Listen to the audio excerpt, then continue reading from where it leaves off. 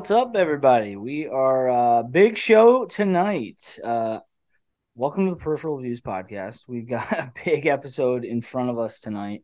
I'm your host, Jake. My co-host is once again the amenable Erroll Hooker. What's going on, Erroll? Hello, nothing much. Another big night, another Peripheral Views podcast coming at you. This is the 16th episode in the entire catalog library of the Peripheral Views podcast. Sweet 16. Sweet 16. Oh, it's sweet. All right. Whoo, boy, we got a real good one. We're going to dive in all the dirty details of today's content. It's a big episode. We're talking Stanley Kubrick for the first time, really. I mean, we've been peripherally, no pun intended, talking Stanley Kubrick for a bit, in and out on the surface of a bunch of other episodes. But we're going to dive into some actual content, a true piece of art from Stanley Kubrick, and almost as well a piece of art of Stephen King, obviously. We're talking The Shining. We promised it a couple of weeks back, and we're going to deliver on The Shining as best we can. We're going to talk about the story of the production. We're going to talk about the content, the theories. We're going to do the whole damn thing. Yeah, that's what's on the docket today. But let's hit some housekeeping stuff before we get rolling here. You know where to find us. Same spots as per usual on X or Twitter, however you refer to it these days, at Peripheral V123. We're on SoundCloud.com/Peripheral Views 123. That's a good spot to stream us on the browser if you got it. Also on YouTube, just throw us in the search bar, Peripheral Views Podcast. Great spot for it. Everybody's using YouTube. YouTube has really had some longevity in this game, has it not? I mean, really become like a true TV source. What do you think, Errol? Do you think YouTube's like it's never lost an ounce? It seems like. So that's actually a really good way to put it. I've always really liked YouTube for what it was, and it's only growing. It's a monster. Everything's there. Everything's You on can find YouTube. something, man. You'll find something. Just Google Yeah, or not yeah, and Google, you can. but just YouTube it Most or Google. importantly, Yeah, I use Google to YouTube stuff, but yeah, it's like Google to get to YouTube, but then you yeah, get to just look up YouTube. videos and then it's on YouTube, and then you'll learn a little bit more about whatever. That's how I get a lot of stuff here. For I'm real. not gonna It's true. bullshit Yeah. you guys. No, it's true. I do the same. And you know what? Guess what? For you listeners out there, another thing you can find on YouTube, Peripheral Views Podcast. Throw us up in your search bar. You're gonna find our page. It's got all our content. Almost every episode's up there. We're still missing a few. We do our best with the copyright stuff, so we've got a couple episodes that are kind of lingering in the outskirts that you can find elsewhere in an audio But format. YouTube's got that stuff on lock. Yeah, they don't play around with the copyright, and we're not monetized in any real way as a podcast quite yet, but just for future practices, we try to avoid that. And there's a few episodes that might not be on YouTube, but if YouTube is not your platform of choice to check out some of the Peripheral View stuff, obviously Apple Podcasts is a great spot for it. If you're an Android user, throw us in the search bar on your Spotify app if you use that as well, if you're a subscriber. And we're on both those apps. If you do listen to us there, please please leave us a rating and review along with a subscription. That absolutely supports and helps our analytics, keeps us trucking along, keeps us on the right track, and keeps us it's just going to help us in the long run to keep this podcast flowing and keep the content coming. That's it for the platforms. We also do have a website that you can check out all of our content. It's up there, peripheralviewspodcast.com. Check out all of our contents up there. We've got a couple extra pages on there too with some of our ratings and such. Our previous episode that we just launched was just a couple weeks back. We did a top 5 Stephen King apt for today's episode. In fact, top 5 Stephen King film adaptations, along with our top 10 horror films to kind of go along with the month of October. We talk a lot of films on the pod. So aptly, we are transitioning into The Shining. I know that we did talk about Killers of the Flower Moon, about doing a preview show. My boy Errol here, we're waiting on a viewing. Errol, you got these folks. We promised a delivery of content, and you let them down. But Errol's gonna peep that movie here in the coming days or so. It's a long Yeah. commitment of a film in the first I'm trying to place. get on the right sync with my roommate because he wants to see it too. But not only No, have I let yeah. the No, it's viewers it down.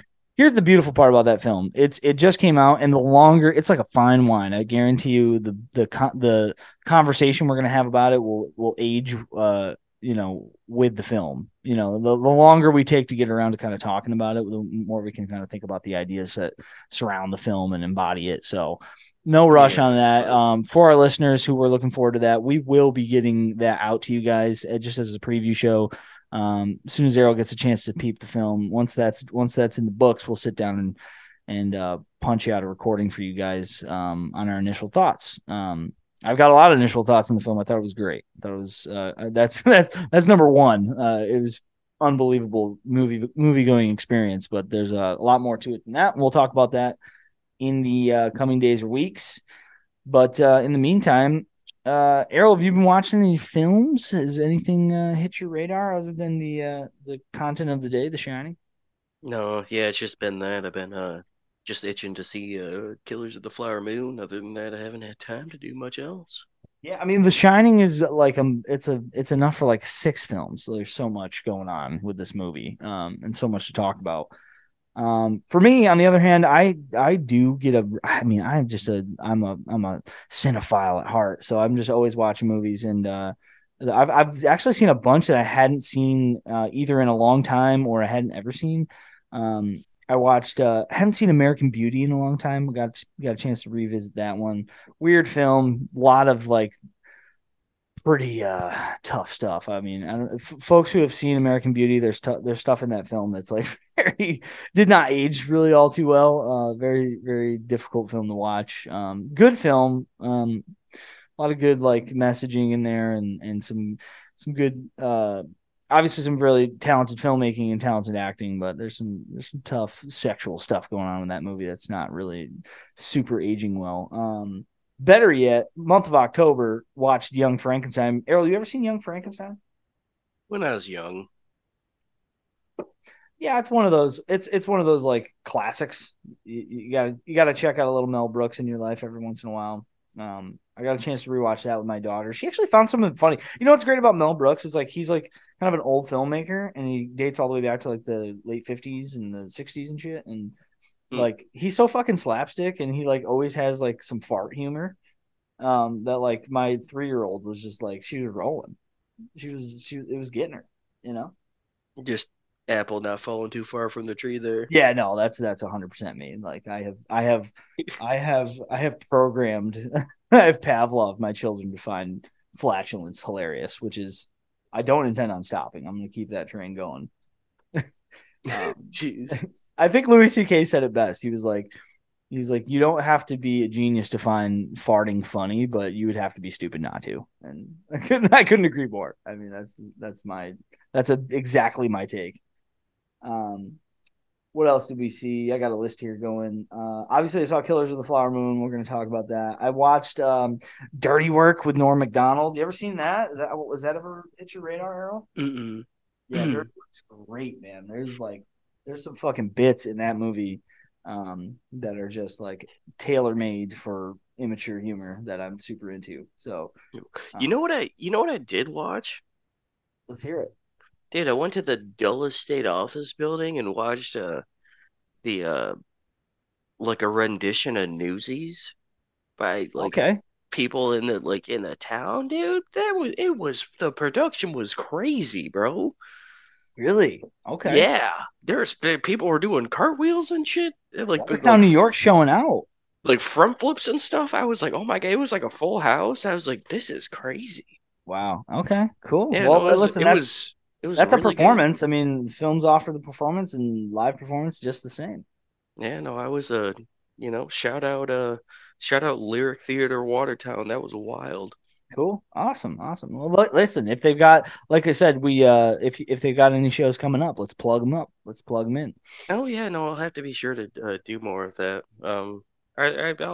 I'll assume that a lot of the people listening will at least start off being people we immediately know. Yeah, well, I mean that's kind of how it kicks off, but nice. Usually how Okay, it cool. starts. Let's shift gears. We'll get that kind of stuff out of the way. I want to talk a little bit. So like we've got an episode coming up that this will kind of tie into. So I want to make sure we have some time to before we dive into The Shining, because like I said, this is such a big film and there's so much to talk about in relation to it. I wanted to make sure we talked a little bit about what went down yesterday. Errol, did you see the Francis Ngannou versus Tyson Fury fight? Was that something that hit your radar? Well, I could only watch like the highlights and like watch it after because that was it was during the during Newsies. Did you? I mean, did you see the fight in full, or like enough to like score it? We'll say. Did you see it enough No, to I like, didn't watch yeah. enough to score it. Okay, well, I watched it in full to score it, and I know it's a controversial.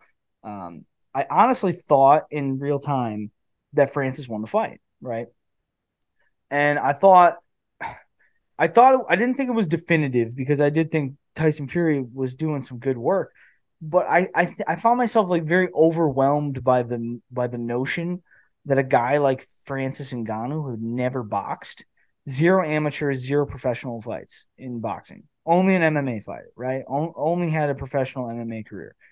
That this dude just walked in with the heavyweight champion of the world, a guy who is being touted at this point in his career as probably one of the best heavyweights of all time. Bro, he just shut him down in like So these crazy ways. I couldn't so believe my here's eyes. I was watching this really candid interview with Mike Tyson and Tyson Fury. He pops up and he's like, "Hey mom, look, I'm on TV."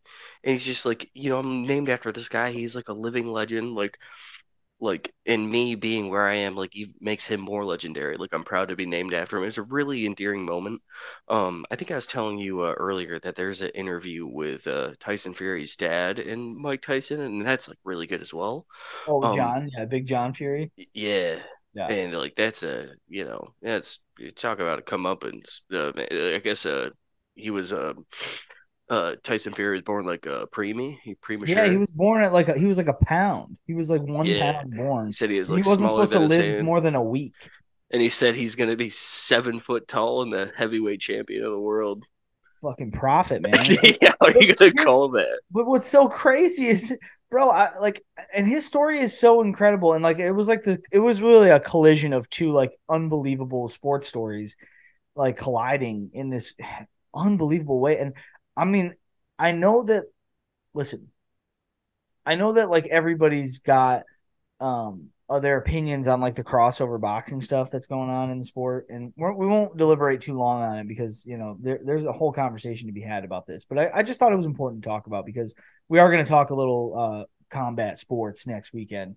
On the next episode, we'll announce that at the end of the pod tonight. But I just think it was an incredible moment in sports, period, that a guy like Francis with the backstory of like having gone through the things that he went through, such as homelessness and child labor in Africa, and like all of these components of like what is already a unbelievable story, to like climb the ranks in the UFC and become a UFC champion over Stipe Miocic, by the way, who is also an all-time great heavyweight.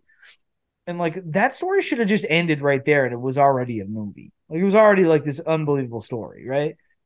Then this fucking dude basically spits in the UFC's face and says like, "To hell with your contract. I want a fair contract, and it's not like it's partially about money, but it's also about like I want rights. I want the right to go box. I want the right to go do this. I want other rights for fighters. Like, and basically just Right. like as heavyweight champion was just like I'll walk, and then waits a year, and then basically does like the sunset clause or whatever was in his contract basically lets him out of the contract. And everybody's just like, oh, you're fucked, dude. And once again, people still doubting him. You're fucked. You're fucked. You're Mm-hmm. fucked. You won't get out of this now. Like you're never gonna get a deal like that. Even if you do, you'll be making less money, and you won't be a competitive. It won't be a competitive field, and all of these criticisms. Then he lands the Fury fight, already a victory. The fact that he's like the contract Oh signed, yeah, it's like all the Jake Paul fights. You sign the contract, you win. yeah, you already won. You won the sweepstake because like now Right. you're gonna make 30 million A for a million fight or dollars. whatever. Yeah, you're making millions of dollars. Right, like you're gonna make probably 10 times what you were making in the UFC or any other promotion is gonna probably offer you. You're gonna make tens of millions of dollars. Sweepstakes over, boom, and Tyson Fury takes it because he's just like, oh, this is an easy payday. It's just like he could have basically shown up, got knocked out in the first round, and still won, right? Right. Because he's already like And no one would have really batted an eye. I'd be like, oh, that makes no, sense. the fucking audacity of this man to walk into the ring and then not only potentially win the fight, but definitively knock Tyson Fury down.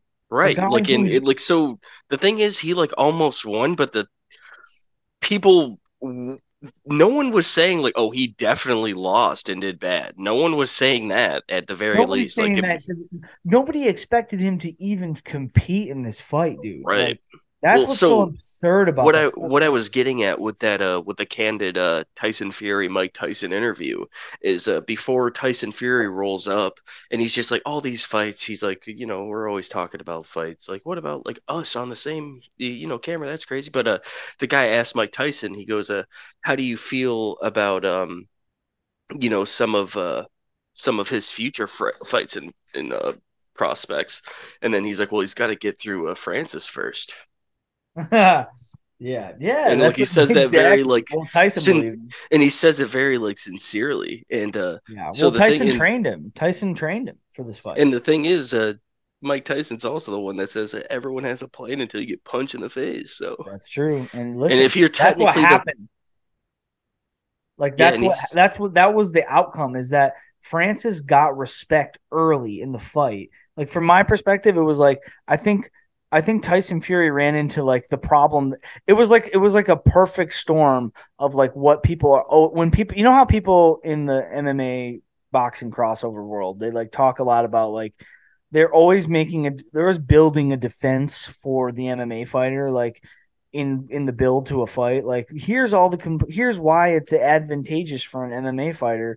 Well, they're used to getting hit with smaller gloves, and they're unconventional, so they're kind of awkward, or they're right. used to getting hit with smaller gloves, so maybe their chin's a little bit stronger than a And they're boxer. looking for different tells, like they're more Right, like exactly. There's all of these like supposed advantages that MMA fans and MMA supporters have been basically kind of like building this case for MMA fighters to go into boxing and succeed.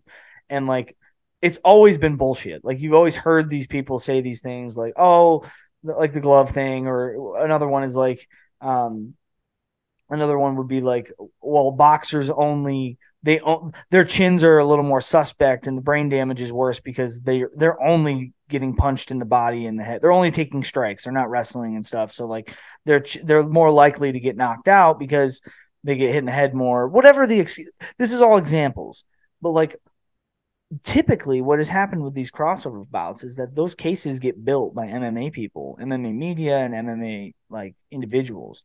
And then the MMA guy goes out there and looks like shit, or maybe he looks good and still loses, whatever it is. The Jake Paul fights, the Logan Paul fights, there's more than that. There's like you have like these small promotions putting on these fights between MMA guys and their boxing and whatever. But like dude, Francis went out there and made those cases valid. He like credentialized all of that like what seemed to be fodder, like dialogue from MMA people. Like, dude was awkward. Dude did have a chin. Dude could take a punch from Tyson Fury, many of them, and mhm. probably because he's used to getting hit with 4-ounce gloves instead of like the boxing gloves. And it's like he basically the exception is the rule, right? Like Mm. he was the exception. Like he went out there and did it, and of course he is because like his story is just like we all should have saw that Well, so coming.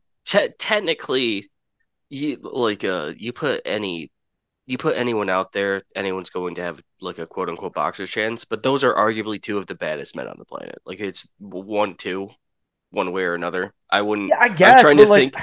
I'm I trying to don't even think know of that I someone agree with that anymore because who at the end beats of the them. day, yeah, but like I don't know that I hate that phraseology. I've told you this before on the pod. You Like don't like baddest man on the planet? no, because it's bullshit. Because the baddest man for me is like fuck put the boxing gloves down. Let's fucking like let's scrap. No, like all of it's on the table. Like if I Oh, want to like so it's one of the Diaz brothers. well, that's why MMA is like kind of closer to that. It's still not perfect, but like it's closer to that than boxing because it's like Tyson Fury's already said Like he said, leading, like, how can this be the baddest man on the planet? When in the build to the fight, he's like, I'll have security chuck him out of the ring if he tries any of that fucking MMA shit. This is a boxing fight. And I'm just like, bro, how can you be the baddest man on the planet? You're like, you have to limit the tool set of your opponent, and then you still almost lost, and arguably did. Bro, Francis Ngannou is a bad motherfucker, and Well, that's what I'm saying. he truly might be, in my opinion, after that performance. I don't know. We're going too long on it to begin with, but I just wanted to mention this dude, Francis Ngannou. I genuinely think that was the sports story of the year. What he did last night, I could not believe my eyes, and I think most people probably agree with that. This dude is like just a marvel, and to do what he just did is genuinely like one of the great stories of the year in sports, and one of the all-time great like athletic performances, period, in my personal opinion. Just because of what he was up against, he didn't even utilize the puncher's chance. It's not like he caught him. You're saying so if he would have won that, it would have been the craziest thing that like ever happened. Let me throw some numbers at you, okay? For that fight to even go to a decision, and this isn't because like Francis has knockout power. No, this is because like how long is Tyson Fury going to play with his food before he puts him to sleep? For that fight to even go all 10 rounds, it was like plus 800. Like, do you know how fucking crazy that is? That like not only did it go all 10 rounds, but he was on the losing. Fury was on the potentially losing side of it. Yeah, it was a split, like 1 point, right? Yeah, I mean, one of the judges had it 96-93 Fury, which is like, it's not egregious, but it's wrong in my opinion. I think it's just wrong. I don't mind the 95-40, 95-94. I could like 96-93 is like, it's not that bad. It's not that far off. It's one extra round for Fury, but like, I don't know. Only one man was sitting on his ass at some point in that fight, and it wasn't Francis Ngannou. Just saying. Right. But I don't know. Incredible performance. We're gonna talk a little bit about some of that kind of shit. We're gonna go into the sports realm next week. But I don't know, Errol. What do you say? I mean, should we just dive in before we dive into? Yeah, I mean, we've got only so much time, and this film is going to demand a good chunk of it. So, we're going to take a short break. We're going to take a really quick break. We're going to bounce back. Coming up next on the Peripheral Views podcast, boy, we've been waiting a long time to talk about it, and we're going to do it. Coming up next, we're talking Stanley Kubrick's 1980 horror classic. We're talking The Shining.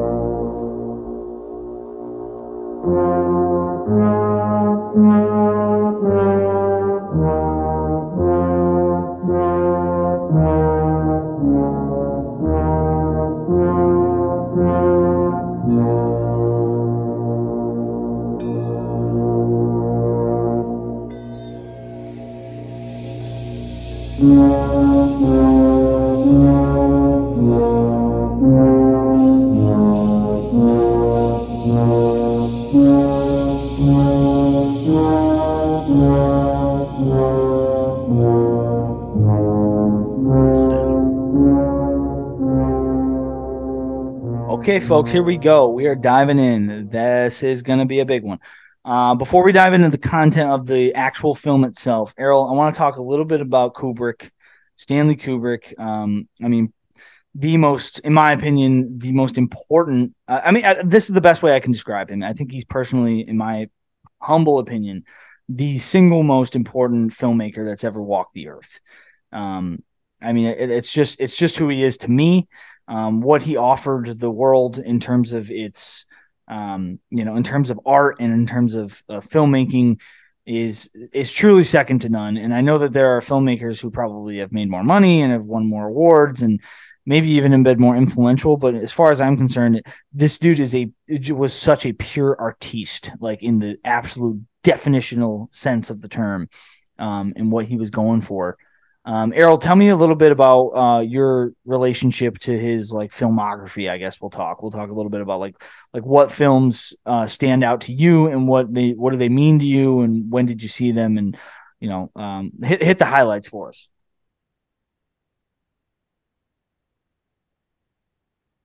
I think you're muted. Yeah, you right, but it's okay.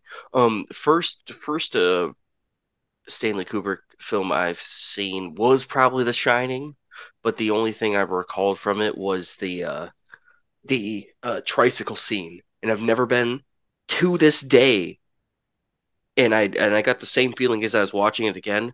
So jealous of someone. I've never been Yeah. so jealous. I want to do that so bad. Yeah. Yeah, it's so cool because So he's just free. he's The kid's just just free. chilling.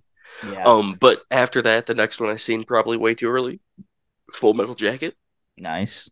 Clockwork Orange.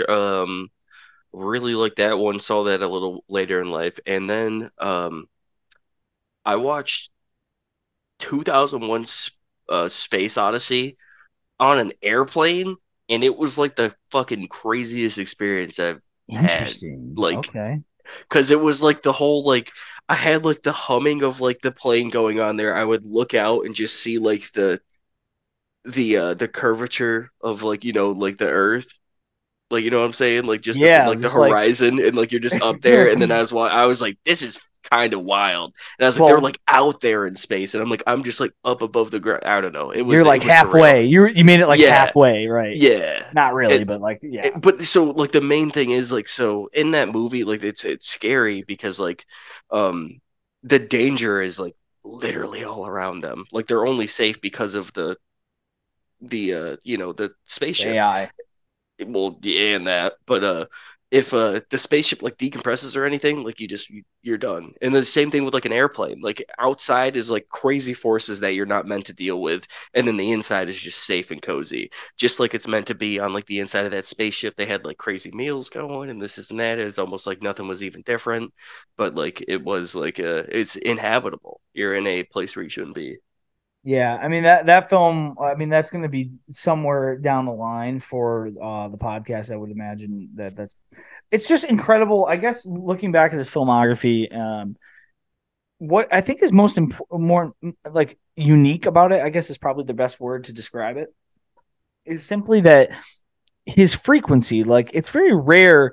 Let's see, how many films did he direct? 1, 2, 3, 4, 5, 6, 7, 8, 9, 10, 11, 12, 13 films in 45 years, 47 years, technically, across 40. Like that's very low. Like that's, but the products, I guess, I don't know. I think it's hard to say that like each film, um, is so carefully constructed because he does have some misses in there, right? Like this is not a perfect catalog of films. I've seen misses like Barry Lyndon is beautiful. Like it's a gorgeous film. Like the cinematography is like, and I've only seen it once, but it's just so, it just doesn't work for me. It's not my kind of thing, man. I'm just not, that period piece stuff is like, it's got to be the right period for me. And I do think there's like a ton of talent in that film. And like, obviously the way it looks is very beautiful. And, but like there's nobody walking around who's like, yeah, my favorite Kubrick film was Barry Lyndon. Like bullshit. No, it's not. There's no way. If you're saying that, like, because all the beauty doesn't compute with like, you get the same beauty from 2001 A Space Odyssey, but with like he hits more of the right notes with his other films. So like there's some misses in there. So he's not a perfect filmmaker, but it does seem that like he would truly master the craft of the films that he did get right. So like obviously have not seen The Killing, which is on my list. I actually think it is available. It's pretty easy to find. The first two films, Fear and Desire and Killer's Kiss, I have definitely not seen. The Killing is the one that I think it's pretty accessible, and I actually think it's like incredibly well received. So that's on my list. Paths of Glory, I've seen once. I was probably a little too young to digest it in the right way. Spartacus, same story. Like Spartacus is a all-time great film for a lot of people, and a lot of people grew up with it, and like that's a very important film, but people don't even I don't think they really remember that it was a Kubrick film. He I moves didn't into either. Is yeah, I mean, you've heard Spartacus. Like, how many Yeah. times has it been parodied and everything else? But I think people forget that that's a Kubrick film, and it is a very important film. It's I have seen it in chunks. I can't say I've actually like truly sat down. It's a long film, and it's um, I mean, that was kind of his big Oscar thing, right? Like this is such a strange thing for Kubrick, is that like he really doesn't have big like sweeping Oscar winning films, even though he's heralded as one of the great filmmakers of all time. I don't know that he really. So I'm so sorry. I Go th ahead. no, no, you're okay. I kind of just cut you off. I think the movie is Spartacus if it's the right one that I'm thinking about. But if it is, yeah, it has to be because he does a lot of like panning around with like the set and like place. It's very theatrical and like when you see people when you see people on a stage like during a play, like their stage presence, like you're supposed to be in a certain place like for a reason. If I'm not mistaken, there's a scene like where they're talking to like some of like the other people in the council, and it's like panning around the chamber, and like every time it like pans around to shift the scene, it's just like putting other people in different like orientations, like due to or like based on their like importance or like like the background and stuff, and like the way it just like sweeps and stuff, like you can very much see that evolve until it gets like 2001 Space Odyssey blows your mind, like at least it will, like when you realize that they didn't do that with any CGI or anything. That dude was just Yeah, like rotating the fucking camera. right, the audacity for that film to like still work today based on practical effects is like Yeah. that's absurd. That's just that shouldn't happen. And you watch the film, and I actually I had just viewed it probably. Well, I'll tell you the story about that film for me is that like I like as a young man, like I'm talking probably 12 or 13, I would attempt because it had all this lore around it. I'm just like, you know how it is. Like you want to take it on, but sometimes it's like a big book. Like you know, you don't read you don't read Oliver Twist or like Ulysses or any of these like massive books. You don't digest them and just dive in and like, oh, I guess we're reading this today. It's like they're kind of scary and intimidating. And that was like a piece of art for me that I was like kind of like I had to watch it in chunks, and I'd start it and I couldn't eke my way through it the way I wanted to. It was just very like it just wasn't grabbing me, and I felt like I was like too dumb. You know what I mean? Like you know how film can do that. Like it's so big that it's like, man, I'm not. This is not grabbing me, so I'm just gonna walk away. Like maybe I'm just not ready. And I did that with that film, and I'm actually really happy I took that approach with the film. I was like, at the time, I thought, man, I'm just not ready for this. Maybe I'm not smart enough to like understand what's going on here or what he's going for. So I would just walk away from the film. But that was actually a really matured decision on my behalf, and I really paid dividends down the road because when I did finally, I took like a few years off from trying it, and then when I was like 16, I was like, okay, I think I'm ready, and like, holy shit, I watched the film. I would never forget this. I watched the film like really early in the wee hours of the morning. Right, it was still like dark out when I started it. Like and I watched the film and it finally did take, right? You know, it's like it's like it finally sunk its teeth in. You know how the film does that? Like it'll kind of get you like, oh shit, the fascination is so deep Right. and I can't take my eyes off of what's happening. And I'm getting this. I'm understanding the artistic delivery system here. And I watched the whole film front to back. I don't think I blinked. Like I don't think I actually even blinked. Like it felt like I didn't blink the entire film, and I just like melted into this film. And bro, I swear to God, in my life, I mark my, I swear on my kid's life, that movie was over. It's 2 hours and like 40 minutes or whatever. I turned that bitch off and I turned it right back on, started again, watched it in full the same way, twice in a row. I had to. I was like addicted. It was so bizarre. I'd never done that with a film like that. You know how it is, like with artistically driven films like that, where like you kind of want to like you want to drink your wine slowly and kind of digest it and swish around with it a little bit and let it kind of serenade your mind in a certain way. Like I was just not about that. I was like, no, I need to go back into the labyrinth. Wanted to mainline it. Yeah, I want to figure out I want to get in there and start like rubbing elbows with this film again. And it was it was well worth it, and I've probably seen it 5 or 6 times since. And that one truly, like, once again, this guy Kubrick, man, it's like, and I know we're going to be talking a lot about The Shining, over the rest of the podcast, but I think it's important to like really pay homage and talk about Kubrick extensively a little bit here before we get rolling, just because of what a master he is and what his catalog, where some of, and by the way, like, to tie it to The Shining, I mean, you would agree with this. There's a lot of 2001 in The Shining, right? Like, you see it all over the film in like these very small ways, but like they're not so small when you're familiar with Kubrick's work, right? Right, yeah, it's the camera work, like in general, it's really like smooth, like when it's like following people, it's very he's almost like I don't he's almost like a gritty Wes Anderson at times. Oh yeah, Wes Is Anderson that has, well, it's the symmetry, right? Like that's the Wes Anderson right? stuff, is the symmetry, like where every shot is. He We'll get always into likes some to of those make him details, but Yeah, he like always likes to make it kind of look like a picture, but like everybody's centered, right? Everybody's centered. If yeah. there's a person in the shot, they're usually center of frame, and like there's usually symmetry on each side of the shot. And there's some unique shots there. Like the first shot that comes to mind when I'm thinking about The Shining is like, you remember when Jack's like, he's like dreaming at the table, and then he like falls to the floor when Wendy comes to wake him up. And Hmm. like Kubrick makes this weird decision, and he makes another one when Jack's like when he comes to in the food pantry. And you can see this in some of the folks listening. Like if you're looking for some rare behind the scenes footage, like there's on YouTube, just type in Kubrick's The Shining rare behind the scenes footage. You can watch Kubrick basically lay down on his back, and he just makes this impromptu. It almost seems impromptu that like he's got his scope lens that he's trying to get the shot with the scope lens, and he like lays down on his back and kind of looks up at Jack Nicholson and is like, oh, this is the shot. I'm gonna point the camera up at you and lean your head up against the food pantry and start and tell Wendy the bad news about the snowcat or whatever.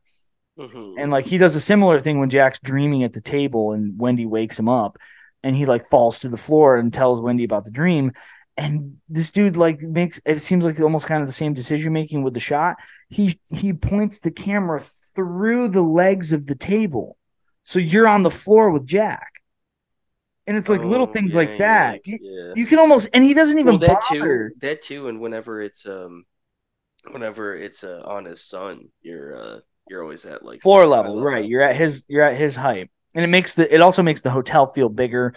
But like that shot, like through the table, he doesn't even bother to like it's fuzzed out a little bit, but you can still see a part of he doesn't even, it doesn't even care that like part of the leg of the table is in the shot. He wants you to know that's where the shot's coming from.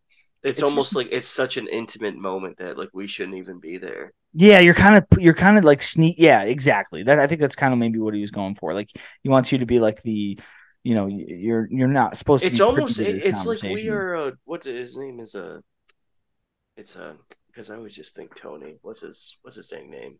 Little boy. Danny, Danny. Yeah, Danny. It's almost like we're Danny, like Yeah, we're just like, like peering through the.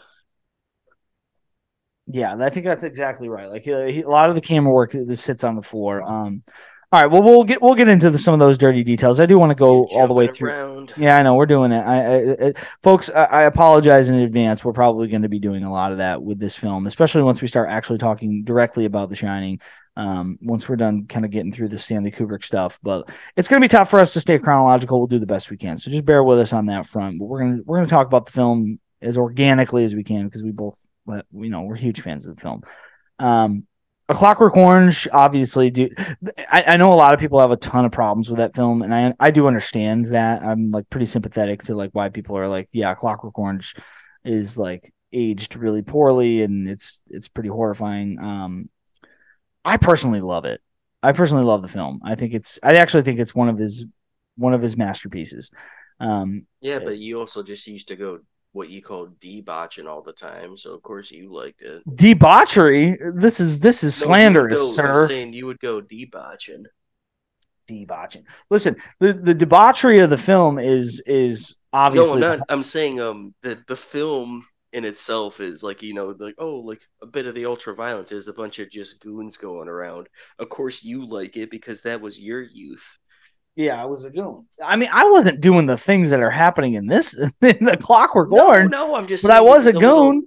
I'm just saying he did a little debauchery. Yeah, a little mischiefism. Yeah, a little mischiefism, little It was little all you. yeah, all the way up until the part where we're like home invading and like and sexually assaulting and raping women. I think that Oh was yeah, he didn't. that was That the was. part I was like, yeah, I think I'm not quite relating to this part of the film, but you know the But just like being like a hooligan, you know how cool like a everybody milk listen bar every was to me. yeah kids go through that kids do that kind of thing. I was just trying to point it all at you, like I wasn't Yeah, raping I was gonna say anybody. like you have I was waiting for engaged you to in be like, dude, like, how debauchery. do you even? What are you talking about? That was your idea. I'm not gonna spin it around on you, no. I'm Um, proud. No, there's some like the debauch. It goes beyond debauchery, obviously, in A Clockwork Orange. It gets pretty horrific and like yes, like Well, that's an interesting, and Well, we'll talk about. so We what could talk about the film. It's a what I, complicated film. what There's I more will to it than just that. what I will leave Clockwork Orange with if we because I mean we could stay on it, but what I got from that is at like who's the worst person? You know what I mean? Because like the Yeah, at the end that treatment's like meant for good, but is it really like who's the bigger monster towards the end of the story? Like you could have all the intent for good and like because yeah, that's the thing too. This guy's doing a bunch of crap the whole time and just a terrible person. And you end up relating to him. You're like, oh, he's kind of cool. He's kind of neat. yeah. It's He's like that's interesting and yeah. like he's such a horrible It person seems and like he's manipulative. almost misguided. They intentionally, yeah, but they still like satirically make you feel bad for him, and then you're like, oh wait, he's like a rapist and like a horrible human, and then like, but they do the thing. Well, the message of the film is largely tackling like the MK Ultra stuff and like lobotomies and stuff that they were doing, Right. experimental stuff, like all that stuff is like it's in there. It's in the book. I've read the book by Anthony Burgess, and it's a tough read, but I actually thought it was kind of fun to read because that's one of those books that is actually fun to read after you've seen the film because you kind of know how the Cockney accent goes, and the film is in. I'm serious. The film is or the book is actually in. It's purely written in the Cockney language. Like it's a kind of developed language for the book. It's like very intense Cockney, but it's also a little inventive about like the terminologies and stuff. But like you read the book and it's actually like it's kind of cool to read because you're reading it and it's English, so you understand it, but it's also like he has to repeat a lot of the like the ultra violence thing is an example of that, and there's a million examples of it. But as the book progresses, you get more and more familiar with the terminology, and then the book gets more fun to read because you're understanding like a new You language. become a part of the crew. Right. Um, Clockwork Orange, not the only controversial film he made. I'm gonna actually jump back to 1962. Kubrick made Lolita, which is another like it's very complicated, and it's not complicated. It's fucking gross. Like the film and the book. It's a Russian novel. It's about a grown man falling in love with like a 14-year-old girl, and I heard the book was good. yeah, I've heard the film is good too. Like I'm not going there. I just don't really want to go there because I feel like You think I there's don't a better know. medium to get a story across, or Yeah, it's better just like I don't understand why we have to even why is this I understand like it's important to kind of tackle moral quandaries and like moral gray areas, but for me this is just like especially now in 2023 it's not really a gray area at all. Um and I get that maybe it was more of a gray area back in the whenever the novel was written not so in much the taboo 60s. anymore, so It much as like just like straight up criminal like yeah, like demonized. yeah, like maybe that. I think we figured this one out. Like grown men should probably be Yeah, pursuing. that's it. I think we figured this. Yeah, Like that's perfectly yeah, figured I it. think we got the answer here. Like grown men should probably just pursue Not grown a lot women. of nuance to Nah, not the gray area has been shaded here. I think we're good. yeah. So like I don't doubt that there's some artistic value there. I'm sure, and I'm sure Kubrick. I know he made some adjustments to the script to make the girl a little bit older, but she's still a teenager, and I'm not interested really in seeing what's going on with that film. But anyway, Doctor Strangelove, I definitely got to mention that. Fucking amazing. That one's another like that's in the catalog. Obviously, some folks might even argue that that's his best film. Certainly his funniest, unless you're counting the first 45 minutes of Full Metal Jacket.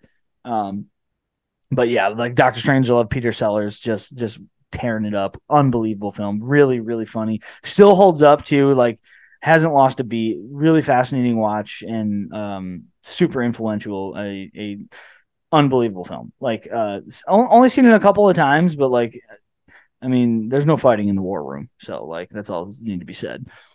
Um, you mentioned Full Metal Jacket. My first introduction to Kubrick, surprisingly, is actually Eyes Wide Shut. The last film he made, like, which actually I think came out even before, like, after he died. Which is like, Jesus, man, there's a lot to talk about with that film, but um, I know that film from being a child and waking up at fucking midnight and throwing on the old HBO, and then all of a sudden there's a bunch of naked boobs everywhere on my TV, and I'm So like, you're oh, just like, I'm nice. like, what's this movie? Eyes Wide Shut. Okay, I'm gonna watch this until the boobs go away, and then the boobs go away, and I'm no, and then I just watch. Well, that I remember seeing a bunch of that movie like way too young, right? Like probably like, I don't know, 11 or 12 or something, and being like, what is going on with this movie, and why does this movie? It was such an weird. I think a lot of people had this experience because they did tend to air this movie at night. Um, and the movie is all about dreams, right? Like the whole film is like about. It's supposed to feel like a dream, and he uses like Christmas lights and all these like weird. I think it's a masterpiece of a film too. I think it's a genuinely great film. I know a lot of people are not huge fans of it, but I personally think it's one of his better films. I think it's in the upper echelon for me. And like, it's weird to like have a relationship with that movie, like waking up in the middle of the night to watch it as a child, inappropriately, because it's very dreamlike. Like the whole movie feels like a dream, and then when it's affiliated with the middle of the night like that, it's actually kind of like it really enhances the viewing experience. And every time I watch the film, it genuinely just feels that way. Great film. Have you seen Eyes Wide Shut, Erroll? No, but I'm familiar with it. Yeah, I mean, it's been memed like everything else that Kubrick's ever done. Everything's become a meme, and we'll talk about The Shining and its relationship to memeing. But yeah, so that's Kubrick's filmography. I think we can probably move away from just him as a director. We'll talk a lot about him in terms of what he did with The Shining. But I think it's time we dive into The Shining. What do you think? Oh yeah, I'm ready. All right, we'll take one more break. When we come back, we're going to talk about the absolute masterpiece, the horror classic, Stephen King adaptation, Stanley Kubrick's 1980, The Shining. We'll be right back.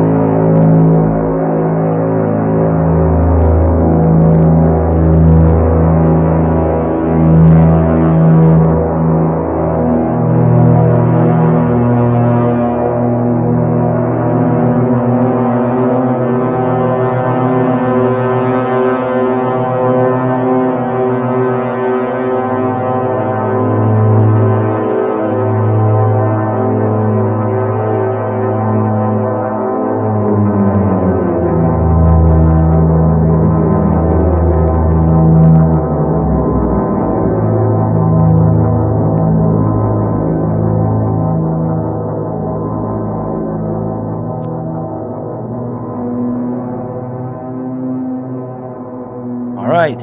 Thank you for the patience, listeners. Let's do this thing. We are diving in.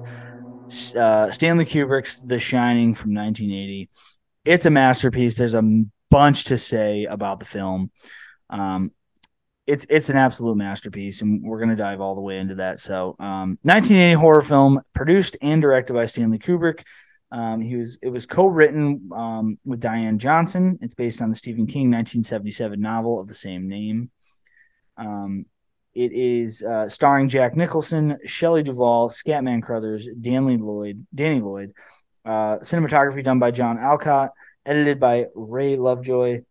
Music by the aforementioned Wendy Carlos and Rachel Elkind. We have a full just to harken back to that. We do have a full episode on our feed on our website. It should be in the all the platforms a full biography on the story of Wendy Carlos, an absolutely fascinating story, background, a biography about her life as a just a beacon and an icon and pillar of synthesized music, like truly a pioneer. So for anybody who's interested in the music of The Shining, please feel free to dive back to that biography. It's a really fascinating story about her experience, professional experience, and her experience a little bit on the film of The Shining, and and A Clockwork Orange for that matter too. I believe she did the music for that as well. So check that out if you get an opportunity. Moving forward, production companies. This was the production company for the film was the Producer Circle Company, the Peregrine Productions, and Hawk Films, distributed by Warner Brothers. It was released May 23rd in 1980 in the United States, October 2nd, 1980 in the UK. It had on a budget of $19 million budget, only made $47.3 million. So not exactly a box office hit, right, Errol? I mean, it doubled its money, but like, I mean, I guess we could start there. Like, the reception of the film is a little strange, right? It didn't exactly get completely embraced upon Well, release. so that, and it's kind of like how do you market this? What do you know what I mean? Like Well, the try to think. trailer is very simple. It's like the trailer is basically, I mean, the trailer is very iconic now, but like everything about the film is iconic now. But when the trailer came out, I think people were a little, confused as to what they were getting into. Clearly a horror film. We got Jack Nicholson, who's like one of the biggest stars in the world at the time, but it's basically the trailer is just blood flowing from the elevator, and an ominous voice talking about The Shining, like, introducing the film. So I mean, I guess maybe the public just didn't know what they were getting. Right. But yeah, tough box office reception for the film. Didn't really matter, to be completely frank, obviously, because over the course of time the film has probably made, you know tens of millions of dollars beyond that, just in, it's, you're talking about royalties and airtime, and it's been on TV forever. It's a it's a staple in the horror movie industry too, right? I mean, Well, you don't that get. and um just like it's referenced like everywhere. Yeah, I was gonna say, and I'll mention this now. I guess this is as good as time as any, but like, I actually think the one thing that hurts this movie is how often it's kind of mocked. Not maybe not mocked, but like on the internet, it's like the way it's memed, and it's been, the just the its presence in the internet sphere and social media has Well, actually not helped even it. before that, like I heard the phrase like "Here's Johnny" before, like Yeah, it got parodied in films, right? There are other right. like spoof movies that like kind of took it on and made fun of it a little bit, and I don't know. I was watching it tonight with this kind of newish lens about, like, from the perspective of like, man, how did this become so like somewhat comical? Some of these moments are a little funnier than I like want them to be. And I don't, it's not to be critical of the film. It's not really the film's fault. It's more the way that like culture received it. Um, I don't think the film has aged well, but it hasn't aged well in the digital age, right? I think that may be the way to put it. Yeah, it'd be hard to make this movie now. It would be, yeah. It would it's there's too many moments of like absurdity, like that kind of work because of how intense the film is, and it evokes like, and you gotta mention at least at some point tonight. This was always gonna have to get brought up, but like, there really isn't a whole lot of action in the first 2/3 of the film, or even 3/4 of the film, right? Like, there's not a whole Right. lot truly in terms of the plot. Like, nobody's really doing anything except like Only thing that's experiencing. happening is Jack's just getting more annoyed. Yeah, he's just getting angrier and angrier, and we'll get into And some of let's the. be real, like I mean, I get it, it's the hotel, but it's like for no reason. Like he's just kind of an asshole. Yeah, he's a bit of a Um, dick, bit I of a dick for guess sure. I guess it was different in the book where like the hotel was making him like a jerk. But like Yeah, if let's you talk about that a little bit. Let's talk about yeah. Stephen King and like kind of like the differences between. I have read the book. It's been a long time since I've read the book. I've seen the film obviously many more times than I've only read the book once, but I've seen the film I don't know how many times, probably 15 to 20 times total. Many, and then obviously another 20 times in parts.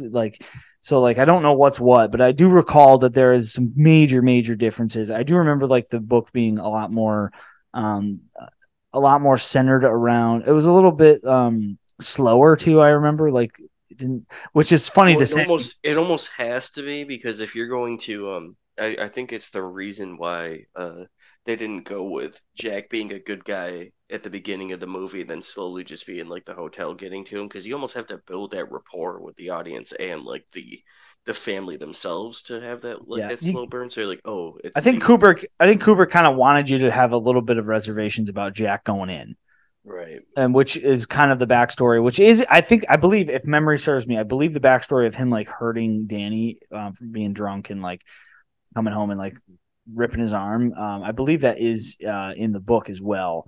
Um, I will say this: the pacing of the book. So I don't know. Let's talk a little bit about Stephen King and his relationship with the film.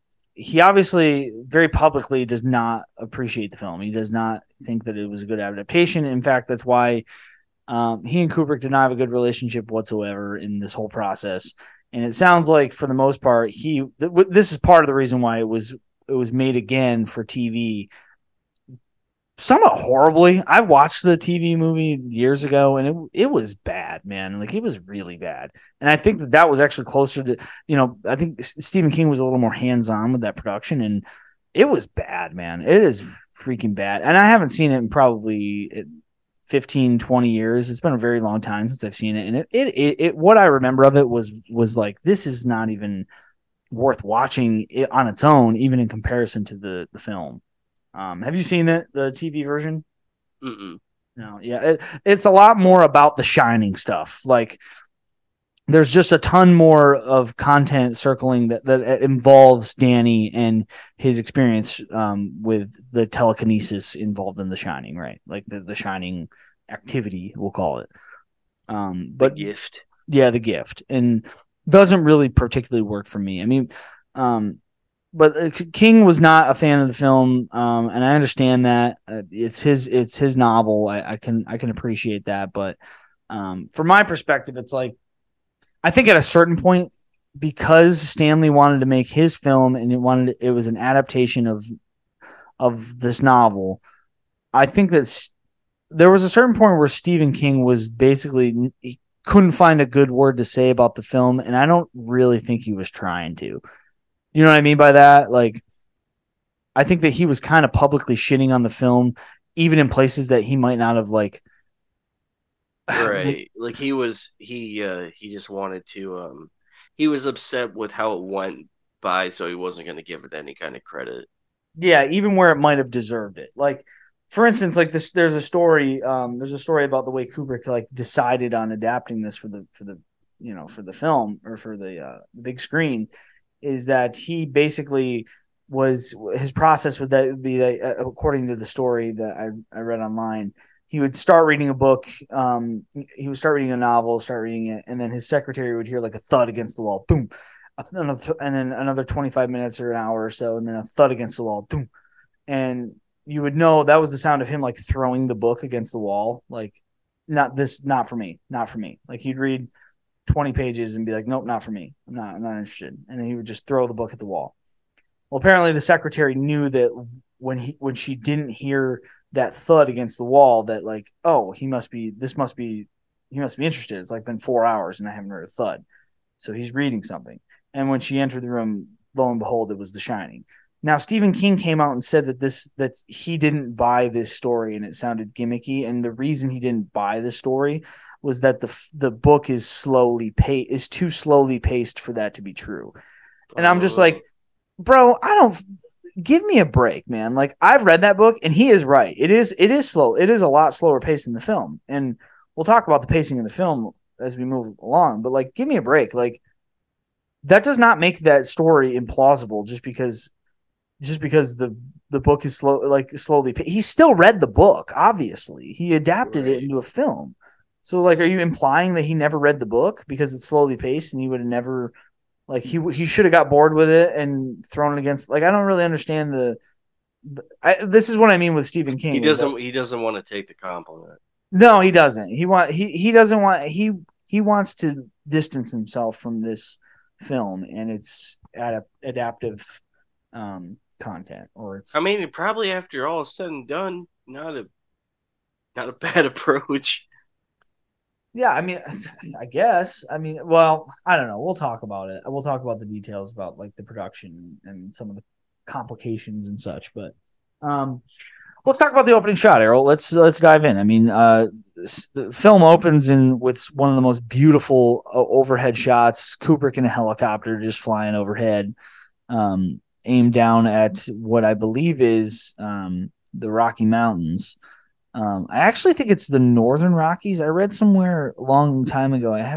Wasn't able to substantiate this, but it looks like it's like the Glacier Park, Northern Montana, was where it was filmed. Um, I've heard other locations, but I believe that was the location that I came across, and it's like stunning. Um, but one of the interesting tidbits I actually noticed though is that so like don't you find it's a little strange that he uses the colored font for the Shining when it appears on screen? Did you notice that like teal blue Mm-hmm. and how weird that is? That is paid homage to by Jordan Peele in the opening of Get Out. Get Out kind of Oh. yeah, Get Out kind of opens the same way where like it's like it's a shot of nature as a backdrop and then that same color says Get Out. And I think that was a little shot across the bow to The Shining. But I really like the opening. On top of like the eeriness that's being conveyed, like you said, it's just nature. That's all you see. They're just going deeper and deeper into nature, deeper and deeper into seclusion. You don't see any houses. You don't see any other cars. You might see a couple other cars, but they're heading the opposite way. And yeah, that was the thing I noticed too. That I didn't notice it in the film, but I noticed in the research that people noticed that like there's never a car going the same. They never show a vehicle going the same direction as no, it's them. just them. It's just them going. It's everybody going. Well, actually makes sense to the plot too because Right. everybody's leaving. Everybody's leaving the But Overlook. but here's the thing too. As you go in, it looks bright as hell. True. Yes, it's It's like broad daylight. beautiful. Yeah. Yeah, and it's also I think what he's going for. So like that shot, there's a shot of I believe it's called. Let me look it up. I want to make sure I get this right. I believe it's called Logan's Pass, right?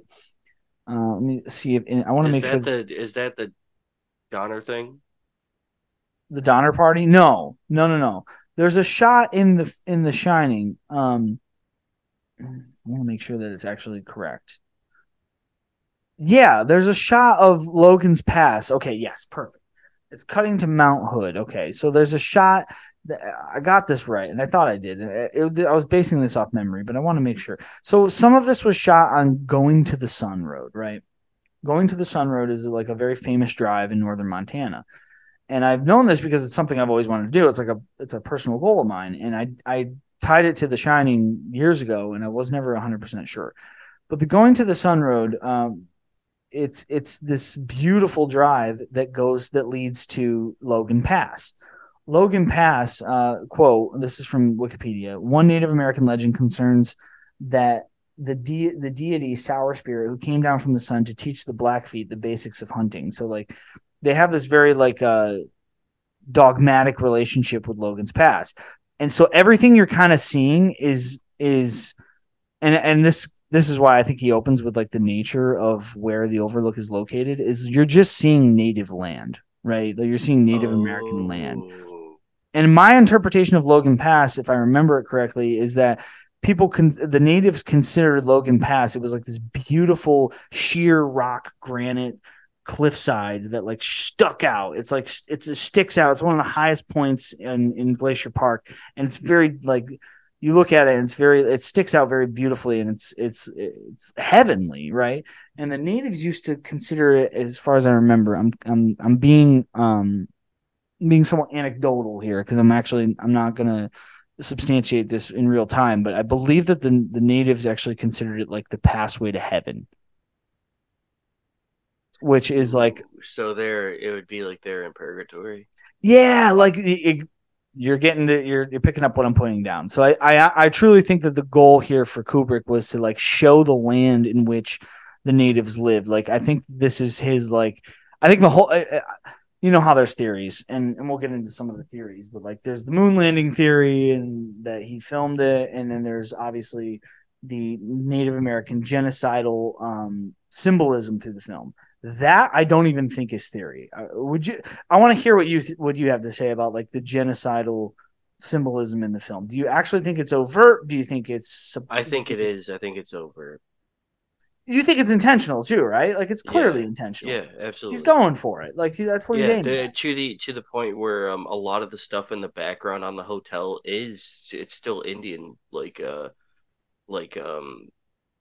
it's like a Native American like designs and stuff in the stained glass on the walls. There's a point not going too far ahead, but it's kind of towards the middle. But when Jack is just throwing the ball, he's just like whipping it at like a mural, and it's like a Native American mural, like further, like Yeah, desecrating the joke. And it's like it is a joke. They killed everyone, and then they put that up as a desecration. Then he's further like just like throwing it at it, like it's just like a double spit in the face.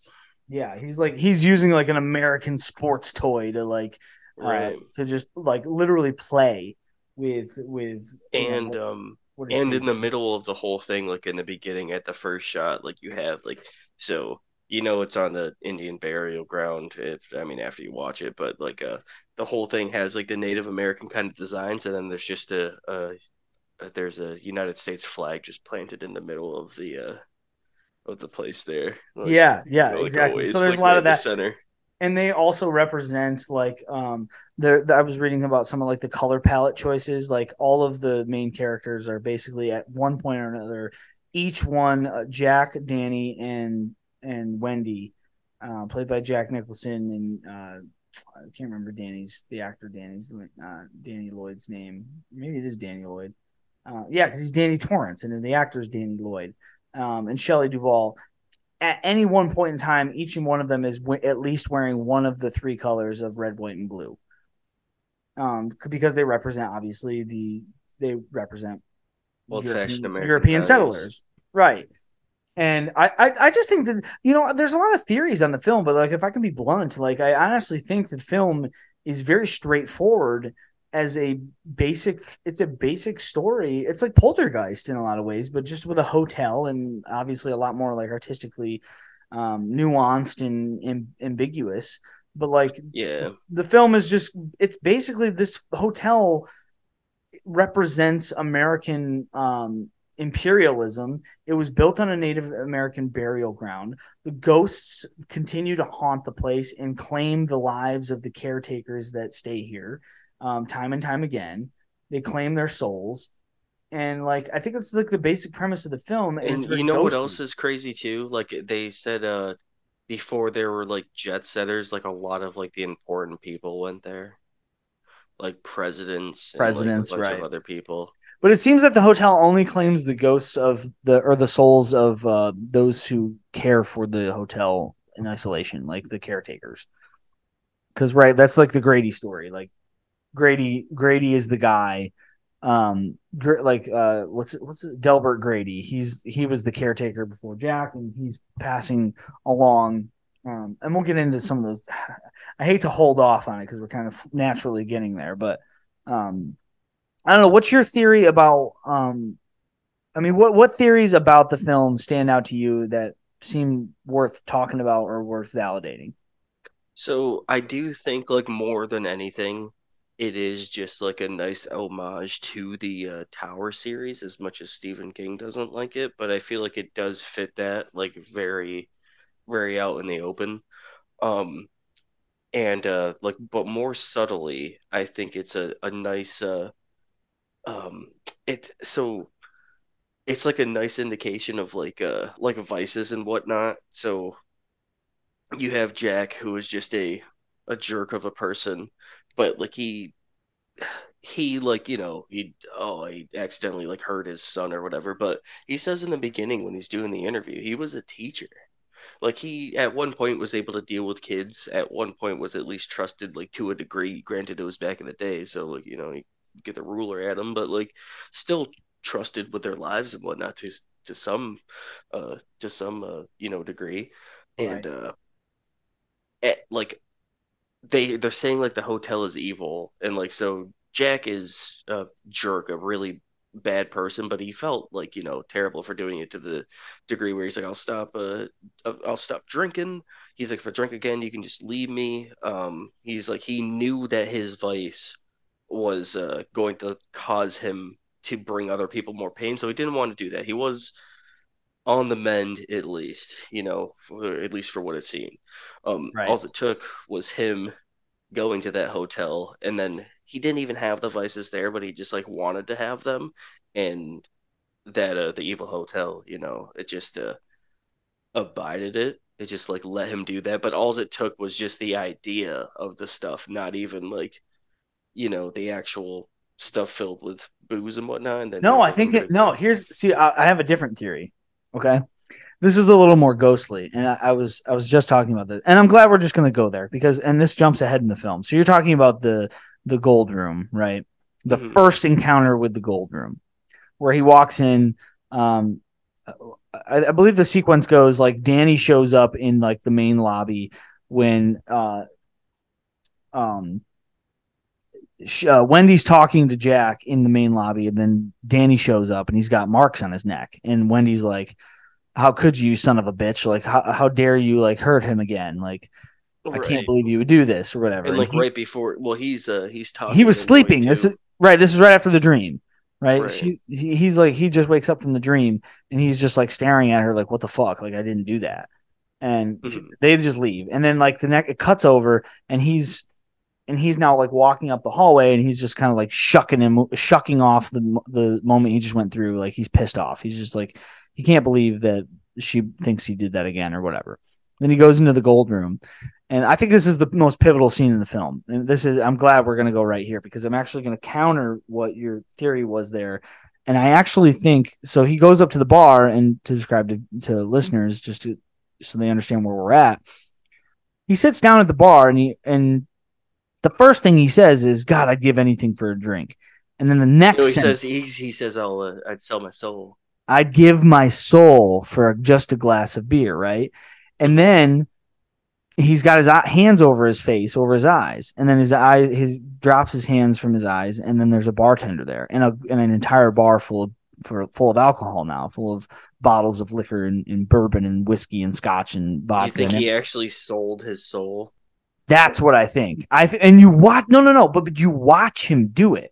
So like he barters and he's kind of like mingling with the bartender for the barkeep for a moment, and then is served the bourbon, and regardless of like money or whatever, like the barkeep tells him like your credit's good here or whatever, which is to Right. me it's just like, oh, of course your credit's good here because now It's you're his he indebted sold his soul. because your soul is what was being purchased. And then the reason I think this is true is because he takes the bourbon, right? And most people watching on a surface level would watch him like throw back this shot of bourbon, this like double shot glass of whiskey or bourbon, and what I believe it's bourbon. Hmm. And they'd watch him, and he kind of has this like almost orgasmic look on his face, like. And most people watching would be like, "Oh yeah, it's his first drink," and because I think right before he takes the drink, he's like, "Here's to 5 miserable months on the wagon, and all the irreparable damage it caused me." And then he throws the shot back, and he's like his eyes are like rolling, glazed over, and kind of rolling in the back of his head, and he's like it's like the greatest drink he's ever had because he's been 5 months sober. In my opinion, that's not what happens. It's when he drinks the bourbon that like that is the rest of his moral soul and conscience being given over to the hotel. So you know what I think? I think that the transaction happens a lot more viscerally, and I think it happens right before that. When? Okay, I'm interested to hear that. When do you think? At least I think it gets, for lack of a better word, jump started when he gets shocked by the house. What do you mean shocked by that? Wait, what scene? There's a scene where like he's like a something happens with like the power outage, and then he just gets like zapped. I don't recall this scene. Wait, when does this happen? Hold on, I'll try to bring it up. But yeah, there's like a scene he they're trying to like get like the lights back on or something, and then he gets zapped, and it's like he has a direct connection to the house. To the house or the is this in the book or the film? I don't remember No, this it's in the in the film. film. Are you sure? Maybe I dreamt it. I think you might have dreamt this. I I don't. wrote it in my notes though. Did you wake up and dream this? No, couldn't have been. All right. While I skim through for this, um, bear with me for a moment. I did want to kind of go through some of my chronological notes that I had, like from start to finish, just some nice things that I noticed. Uh, so from the start, like I was saying, it looks kind of like bright and whatnot in the hotel, and it's almost like the hotel is lit up by the guests. Okay. And then as they all leave, it just gets a little more dark and gloomy.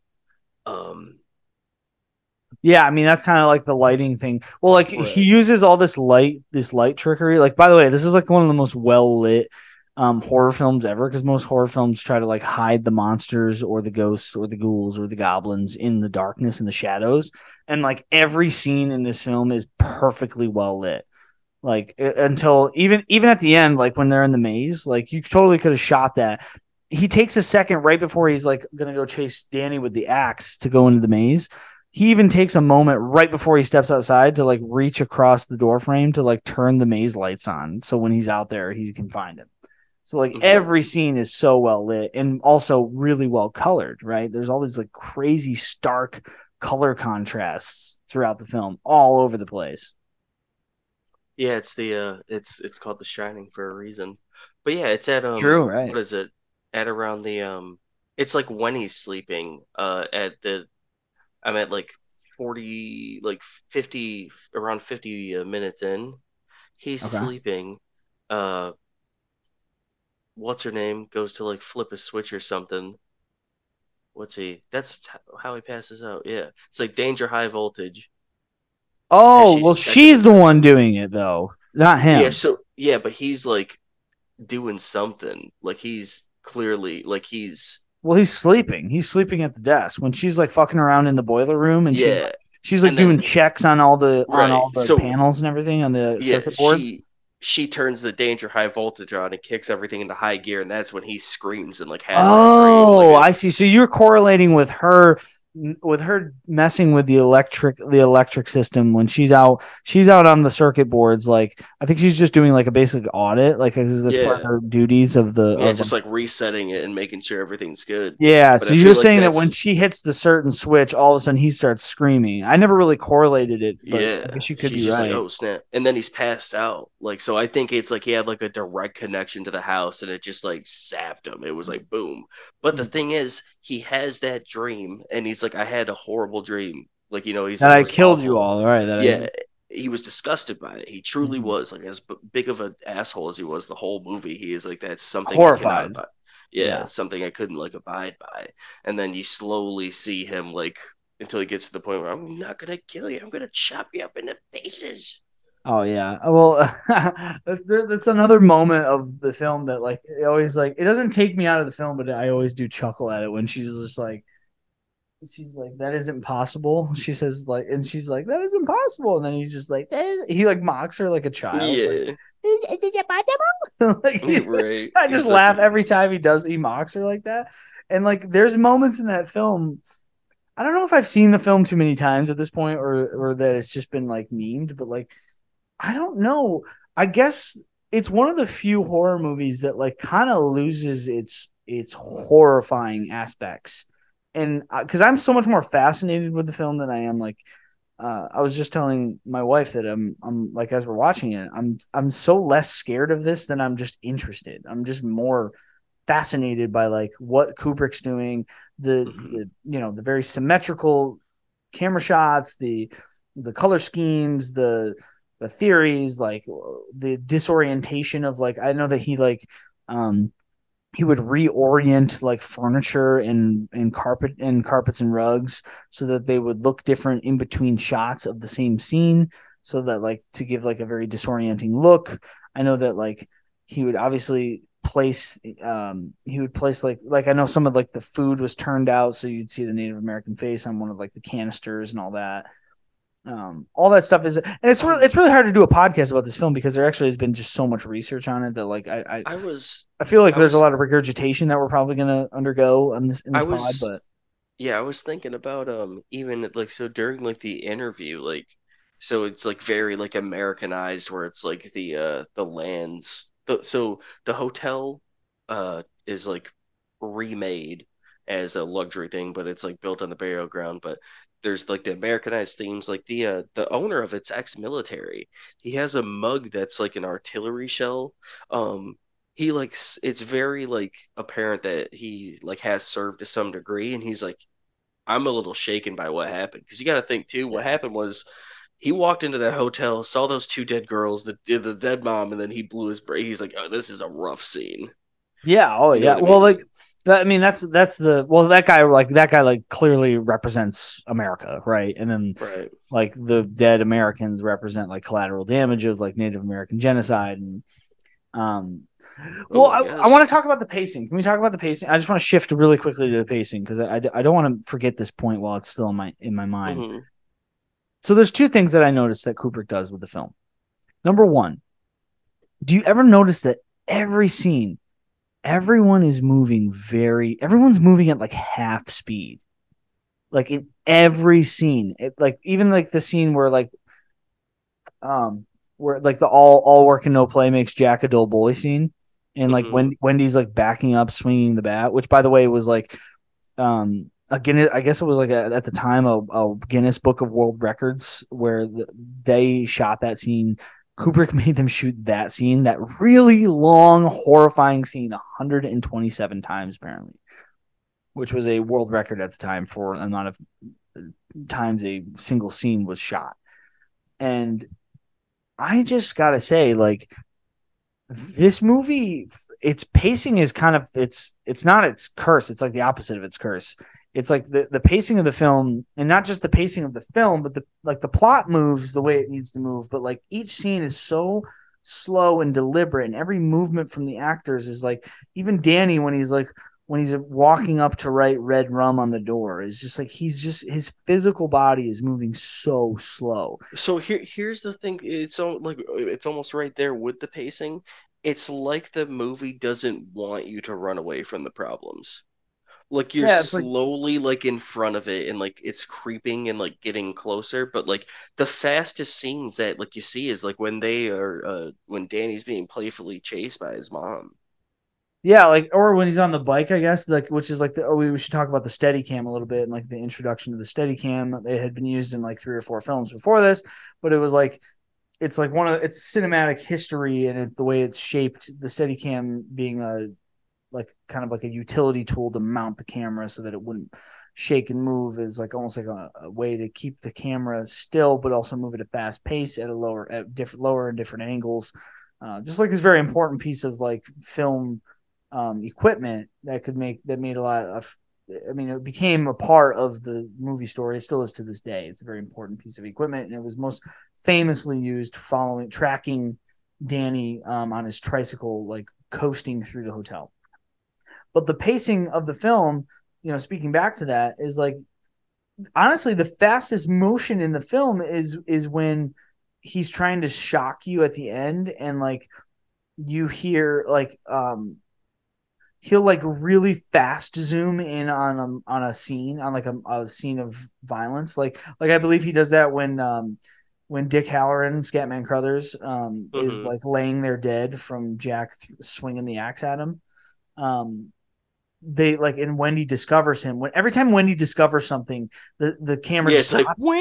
Yeah, and wing. then it's that crazy like native chanting and like there's like blocks, there's like instrumental blocks. I'm not gonna It's, lie, that's like what you're it's saying, like some horrifying. of the things is just like too funny. Like when she roll or like it's like you can't even take it serious. When she looks over, it's just a dude in like the dog Yeah, suit. there's like a furry Wing! situation going on. What was it called? I'd be like I It's like a if dude in a bear costume blowing a right. guy. Like what is I'm going trying to like if all right, I'm Wendy in that situation. I'm terrified. I'm running and I'm like, what the heck's going on? Oh my God, dead bodies. I look over, wait, what the fuck? And then I just It's like more get out there, hold confusion up. than it's fun. Did you also notice? I noticed this time that I watched it that like that dude in his bear costume has like his ass flap down, so his ass is out. Oh, I believe it. It's very Imagine strange. being imagine being typecast for that. I'd be like, yeah, I'll be in your movie, Stanley Kubrick. I'd be like, yo, I read the thing. Never mind, bro. He I'm just not showed doing up. it. He was just like, I brought my bear costume. Ass flaps are missing. I'm ready to go. Set the cameras up. I Yeah, remember no, but seeing that when I that was younger, and like that scene actually scared the shit out of me because of how fucking bizarre it was. Like, it was so bizarre that whenever that scene would come up, I'd be like, dude, I don't even know what to think. what are they doing? I couldn't understand. It was so strange. Like things like that always used to scare me a little bit more because they were, You knew something was up, yeah, because but like the you very didn't next scene, know something was up. I told Ashley this tonight when we were watching. I actually think one of the best shots in the film is when he turns that entire dining room that she's in. Like she just like turns away and then looks back, and then the entire dining room turns into like a ghost, like a true haunted house. Hmm. Like there's just skeletons everywhere and cobwebs and ancient. And it looks like an abandoned dining hall. Like in the lighting, the way he's got it, it looks like it's moonlit all of a sudden out Hmm. of nowhere, and it's and she looks like a ghost because that's just like I don't mean to be insulting to Shelley Duvall, and we'll talk about Shelley Duvall in a much more respectable manner when we get to the Kubrick stuff, but like she's very ghostly. She has like very ghostly features. She has like very like thin and long cheeks and like a long face, just like a ghost, and like that scene is like fucking stunning. Like that one little 10-second shot of like, boom, she cuts back, boom, she's in a dining hall. It actually reminds me of the dining hall from the first Resident Evil game. I don't know if you ever played that one. There's actually a passageway in the mansion that looks exactly like that room, and it's like holy shit, like probably influenced by this film. Probably. Um, but it's just a stunning shot, and like he does a lot of that stuff. And you ever notice that he also like throughout the film he does this thing where like he does a lot of like he'll start way out with the camera and then slowly pan and zoom in to whatever the centerpiece of the shot is, whether it's Jack or Danny or uh, whatever it is that he'll Yeah, start like when way he's way out and then start slowly zooming in, or he'll do the opposite, the inverse of that, where he'll start really really close shot and then slowly drag the camera back, and it's just like everything is doing that. He's like the master of like this slow zoom in or out of a scene that is just so stark, and it just grabs you. It forces you to pay attention because like the camera's moving and revealing shit. Right. Like it's either so far out that it's too out of focus and you want to see what he's going to zoom in on, or it's the opposite where he's so zoomed in that like as he's backing away from what he's zoomed in on, it's gonna like the Dick Halloran shit when he's laying in his bed and there's just like it's on his eyes and then he slowly backs away and there's a naked lady on the painting above him. hmm Like it's just every time he's zooming, it's the zoom reveals a bunch of shit that's not in the shot. So right, like it like kind when of go he's ahead, he's zooming into the maze when he's looking at the overview of bro. it, I and then still don't know he's how the fuck he made that shot. I have no idea how he did that because it's not really the maze. It's the right. like he's zooming in on the actual model, right? The maze model, but you actually see Jack and I'm sorry, Danny and Wendy like roaming in the centerpiece, which is must be the real maze. That is the most mesmerizing thing I've ever seen. That like overshot of the labyrinth, and I think it's brilliant, and it's so fucking artistic just on its own. But like the fact that like I just cannot figure out exactly how he made the model integrate with like reality, the actual maze. It's Hmm.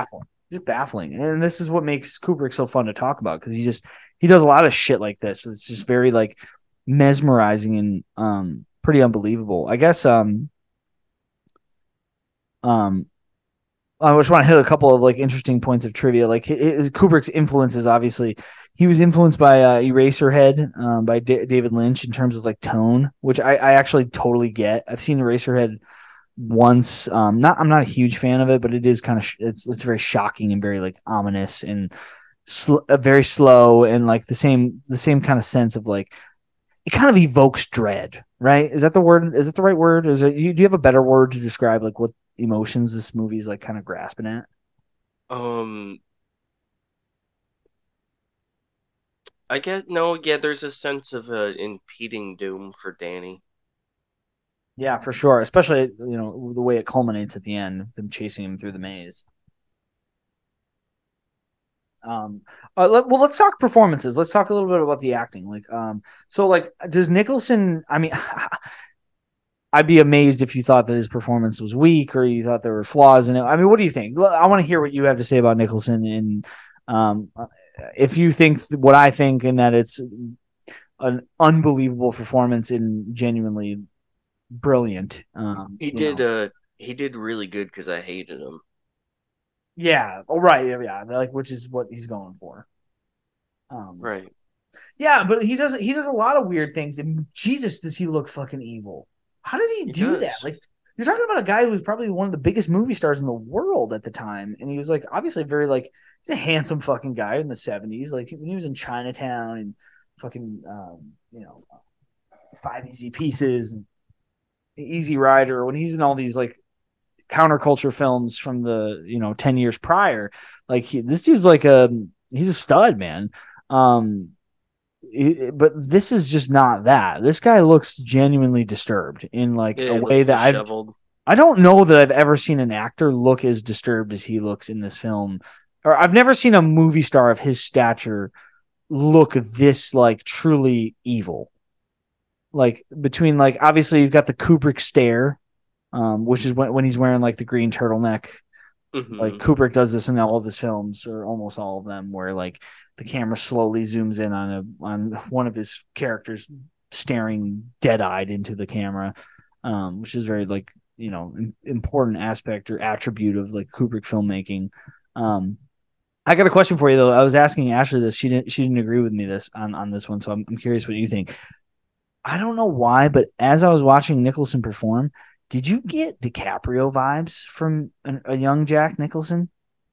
I Is didn't. that just me, or do Just they? you. It really it must be because Ashley disagreed. I think they Yeah. look alike. Yeah, I mean, I get a little bit. They've got like mannerisms that remind me of one another. Um, Maybe it's from seeing them in The Departed. I don't know. I'm willing to be. I'm willing to be. If I'm wrong, I'm open to it. But I don't know. Mm. That's just the vibe I get. Um, Um, Go one ahead. thing I wanted to Take yeah, us places. yeah. So I just wanted to circle back real quick to some of the stuff that happened in the beginning. Sure. Um, I think at least in my head canon, I think the girls might have had the shine. Ooh, that's a theory. Okay. Well, I think I they were want to. like, Can I drop a little bit of like this is actually a flaw with the film in my opinion. mm-hmm, The girls are always referred to as the twins, mm-hmm. not twins. They're revealed in the beginning of Oh, the film with a conversation with the hotel manager that they were 8 and 10 years old, so not oh, twins. But actually think that's a bit of a flaw in the writing because he definitely presents them as twins, and the two actresses are very clearly twins. I mean, they're dressed right. exactly alike, which means that Kubrick interprets them as twins, but they also are very clearly identical twins. Um, but not according to the script. Yeah, I think they had a bit of Small a flaw. shine. Interesting. What Um, makes you think that? I think it might just be like their imprint, like because they said like, oh, like some places will have like the imprint, and it's just that. But they seemed like ambulatory, like they're like, yo, Danny, like come join us, like we'll just hang out here all the time, we'll be chill. Like he could Yeah, they do had a it, big interest in Danny for if they were right, interested in shining with someone, he was the guy that they were going for. They wanted to go talk to Danny. And also, right, how would Danny, well, if they were just ghosts, I think they would have been seen by any but one of the other characters, but they weren't. They were only seen by Danny. right. I So he mean, might be onto something. I bet his mom would have seen him towards the end. But oh yeah, right before Jack goes to sleep or gets shocked or whatever, um it's like where you really see that he's just a jerk, and I kind of it's kind of like my favorite scene in hindsight. Um Where he it's tells where her to get she the fuck out. yeah, he's like, get out when you see me in here typing or not typing, I'm working. Whatever the fuck So you see me in here doing. yeah, he's blaming her for his other problems, like another good movie. But the other movie nails it home like a lot more. So like the sole point of it, it's like a Banshees of Inisherin. Ah, yes, He's that's like you, a great shout, man. Yeah. yeah. He's like you are ruining this for me by asking me how my day's going by being a nice person. You are fucking this up. I'm never going to be a good writer because of all this shit you're doing. And it's like, they're just like, what do you mean? I'm just like, you want to hang out or not? It's pure. It's well, on a psychological, to use a psychological term, it's pure projection. That's Mm-hmm. all it is. It's just a projection of like his insecurities. But like for me, with the Jack character, it's almost more that he's just, um, I don't know. Actually, it might just be that because at that point, I don't know. He hasn't sold his soul, according to my theory. He hasn't been shocked yet, right? I According to your still, theory. so So he might just here's, be a dick. You might be right. He might just be but purely a dick in his bones. but here's why it's kind of my favorite scene in hindsight, because I think while he is like he hasn't been shocked, he's not fully going through like the whole stuff or hasn't had the dream yet. I think he still is just going through that writer's block and that malaise. If you ask me, like I had Dollar Store Donuts, that note he ripped up was just this, it was all work and no play makes Jack Yeah, a I dull thought the boy. same thing. Yeah, Oh my that god, shit, I'm he so just glad ripped you it, he said it. screamed at her, He he's said, "Get the fuck out of here!" ruining Yeah, it, he get the ripped because and he then he ripped just it up rips it so up. fast. As soon he Yeah. did not want her to see it. He He's did like, not want her now to see it. look at what you did. Look at what you've done. You But made me he's had to just throw been this away. fucking dicking around for the last Yeah, you see me fucking. like a I mean, fucking actual that is a asshole. hilarious way because I came to like a similar conclusion. It was like, this dude's been literally fucking procrastinating. Like this is the Right. worst case of procrastination of all time. He's like, this is your fault. God damn, you coming here distracting me, offering me a Every fucking time you come sandwich. in, you ruin it. What do you mean you're offering me unconditional love? Well, Ashley made a point that she was just like, she asked a great question. She was like, why is she talking to him like that? That's like not good acting. And I was just like, oh no, you don't understand. It's great acting. Like, okay, let's talk the Shelley Duvall thing. This is a good segue into the Shelley Duvall thing. Shelley Duvall is. I came to the conclusion on my last viewing of this film. Shelley Duvall is phenomenal in this film as an actress, and I don't care what any. That's my opinion. I've seen this movie enough. I can't be swayed away from it. I think she's nailing it, but it's just unique. It's a very strange performance, but it works. I think she's a very, very good mother at heart. She has the best intentions all the time. Yeah, exactly. And Ashley was asking me. She was like, "Why is she talking to him that way?" Because she's just like, "Hey, hun, well, okay, well, once you're done, I can come down and bring you a couple of sandwiches." And she's like very smiley and very agreeable and like very submissive and like.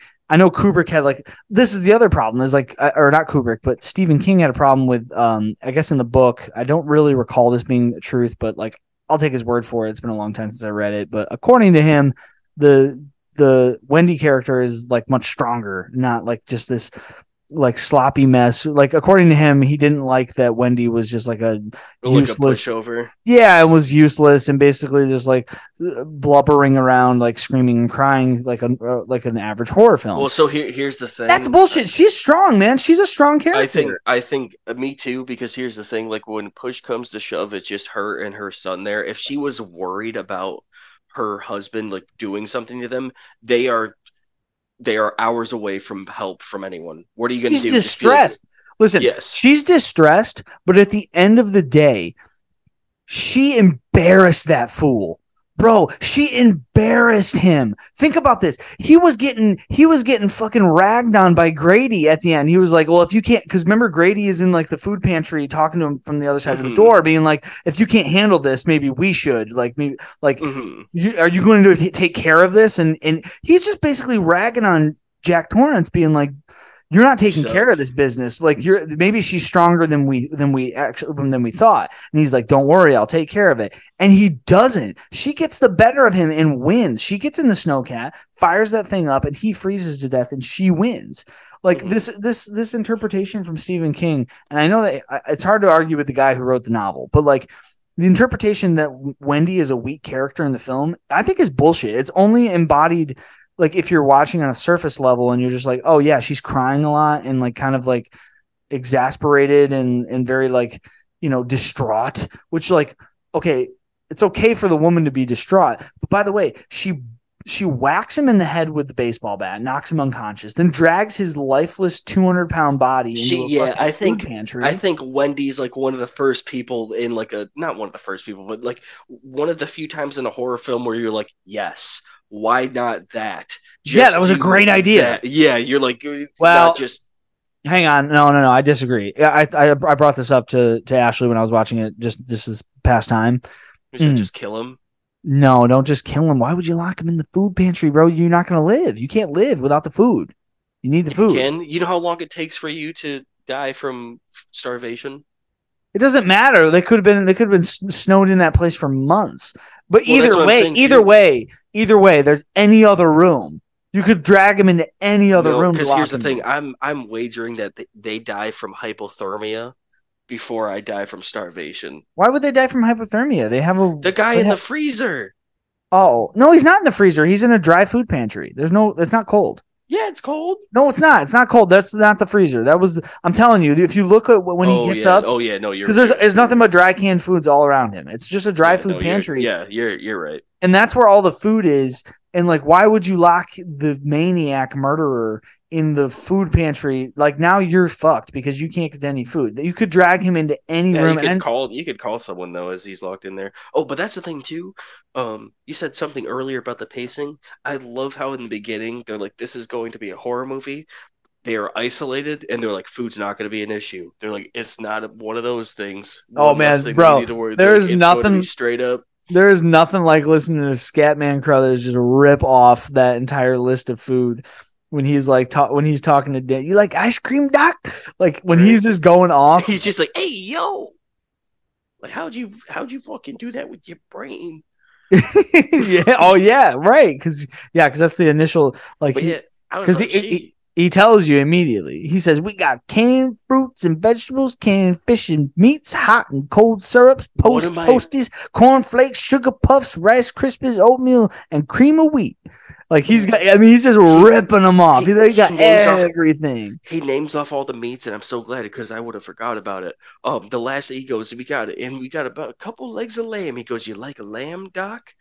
And he goes, no. Of course, Danny doesn't like lamb because he's a good person. It's the Lamb of God. He can't, he won't Ooh. eat the innocent. You know what I mean? That's beautiful. He won't partake in the lamb That's the good because catch. he I never caught is, that. Yeah, I never yeah, caught that. because he is a lamb.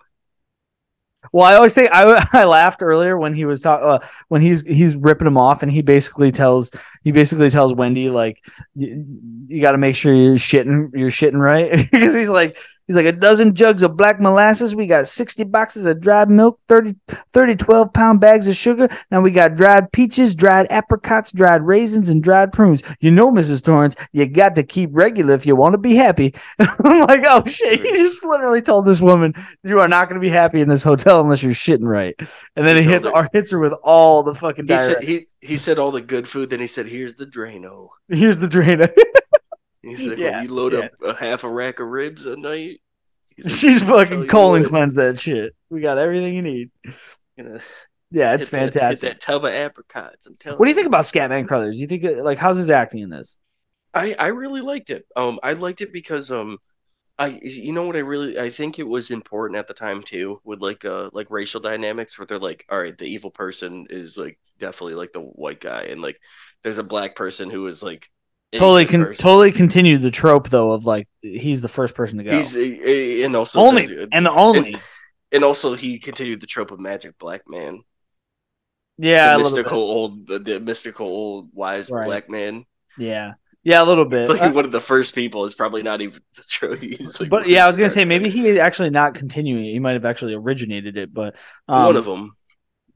which is another thing because like I know that there's a lot of that. Like you could go down that road, but you wonder like maybe this movie's just like if this was one of the first, maybe the sometimes it's like you can attribute influence to just being like like filmmakers were just trying to make films that were as good as like great films, and they Hey, took I some of I these attributes. appreciate having a not like having a African American character being like one of the best characters like in the film. Like he's Yeah, I actually think it's kind of technically a beacon progressive. of light. Yeah, technically like a beacon of light. Well, it's like horror has always done a great job of this. We talked about this a little bit in the horror podcast we did last Well, week. it's always because there's always bigger monsters. It's like, yo, we gotta. I don't care that you're a little bit darker than me or like you like different stuff. But Like no, we like got everybody no, get killed. I'm talking about how like George A. Romero in with Night of the Living Dead kind of acted Oh like yeah, the black guy Dwayne. survives.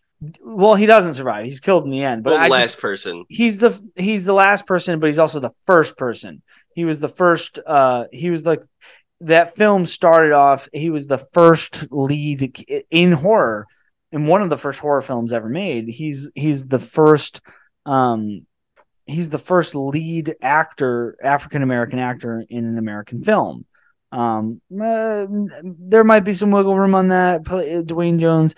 Hold on, maybe I can find it really quickly. I'm okay. His role in the 1968 film Night of the Living Dead marked the first time an African American actor was cast as the star and hero of a horror film, and one of the first times in American cinema where an important role was given to a black actor when the script did not explicitly call for one. So this was a conscious choice by George A. Romero, and like, so that's kind of where I think that kind of thing started, and that's why horror's kind of cool. Like, horror's got a place for this, and I know people will always kind of shit on horror because they're like, oh well, oh, the black guy always dies first, or the black characters don't tend to survive in horror films. Shit, It's like, at least they got him. Look at a fucking Tim Burton film. Damn. yeah, exactly. You watch Tim Burton, there's no black people in anything. Right. Whereas, like, at least like you watch Scream, the Scream series, there's a lot of black people in not the first one, but the second one's like there's a bunch of black characters in those horror movies, and I would tend to say that the thing about it is like how much is it intentional, like, some of it's a little bit of Hollywood, like typecasting and shit like that. Some of that being entrenched in a little bit of racism. You know what I think the main thing is though is horror is universal. Yeah, exactly.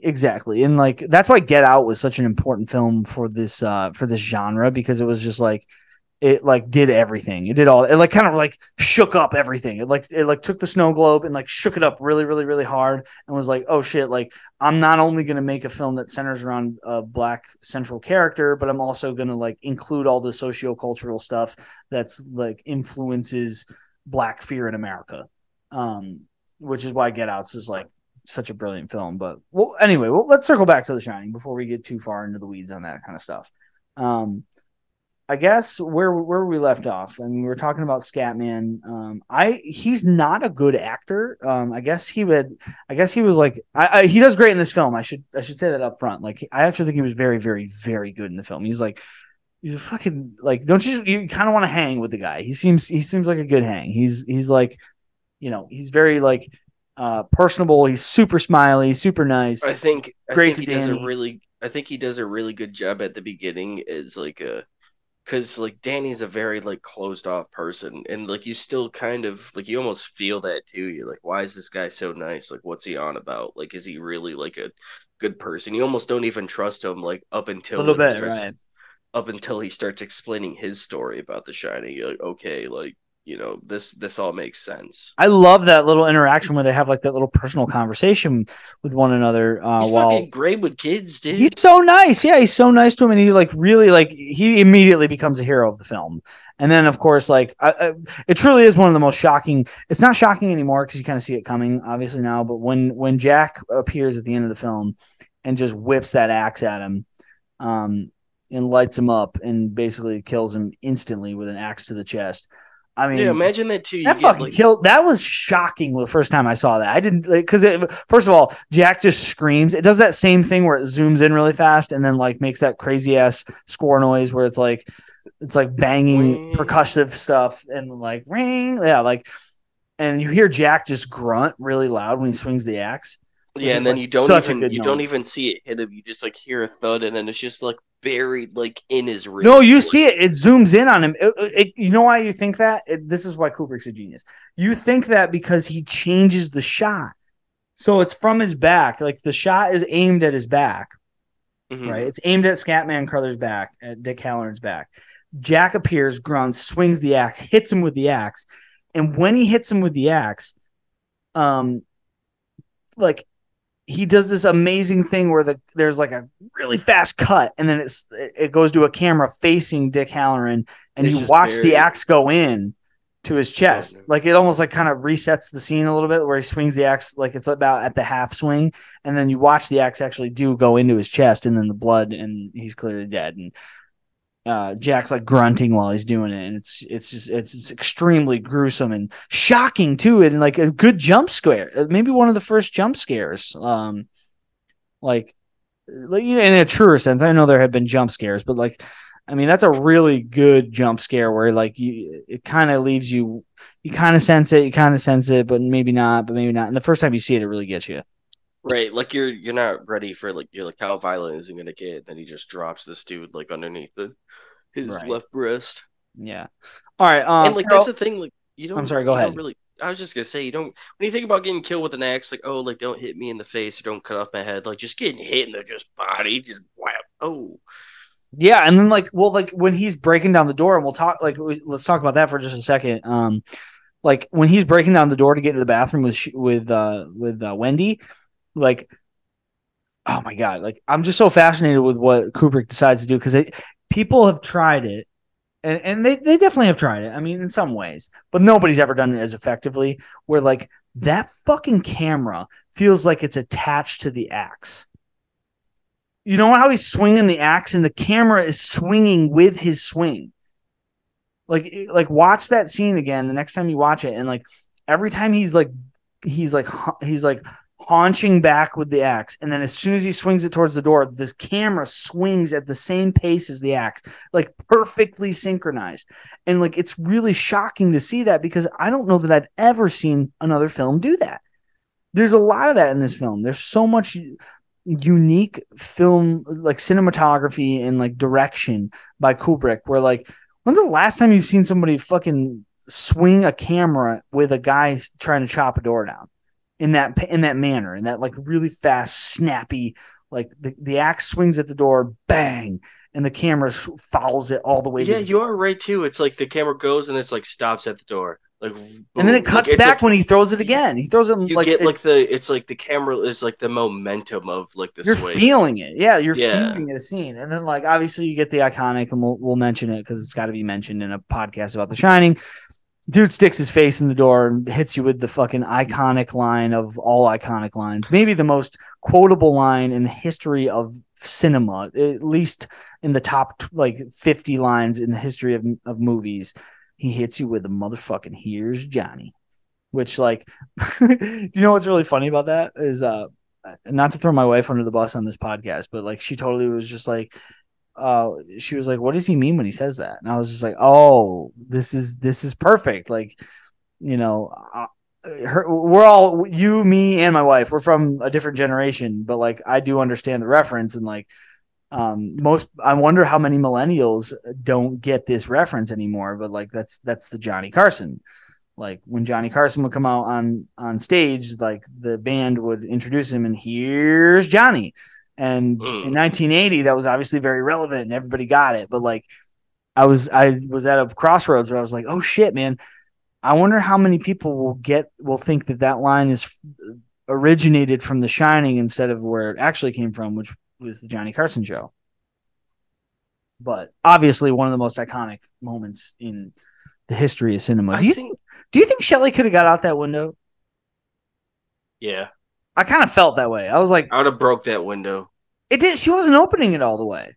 Like you Well, can see that there's more room. she tries to slam it up at one point and like it doesn't work, but I would have just broke the window out. I would have pushed it out. Yeah, and just got out because the snowcat's already out there. Oh no, the snowcat arrives while they're in there, which I always thought was. I also thought that was a little weird that like as soon as the snowcat arrives, he just abandons the. He's just like, So I guess I'm done trying to kill my wife for a moment. Pause this. right. Wendy, could you just remain here in this disheveled bathroom while I go murder a black savior here who has come to So save your life? so this whole that I think I lost you, Errol. Are you muted? Okay, this is a perfect time. I've lost Errol's audio, so we're gonna take a short break. This is a perfect opportunity. Errol's mic might have died, so let's just take. We're gonna take a short break. When we get back, we're gonna talk a little bit more about the conclusion of The Shining. Thanks so much for hanging in there for this episode. We're gonna keep rolling with it. If you hang tight, we'll be right back in just a few minutes, and we'll see you then.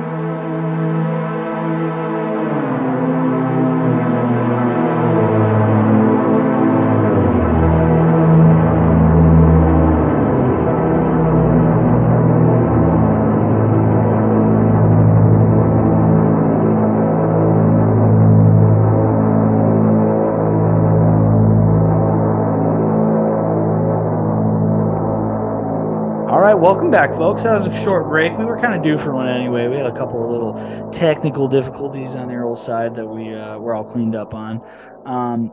Picking back up where we left off, we were talking about we're kind of at the conclusion of the film. We talked a lot about. We haven't really talked so much about the plot in chronological order, but we've really hit a lot of the big notes in relation to the production and the direction and the camera angles and the shots and the music and the coloring and all that stuff. Where we were talking about Errol, you were just mentioning.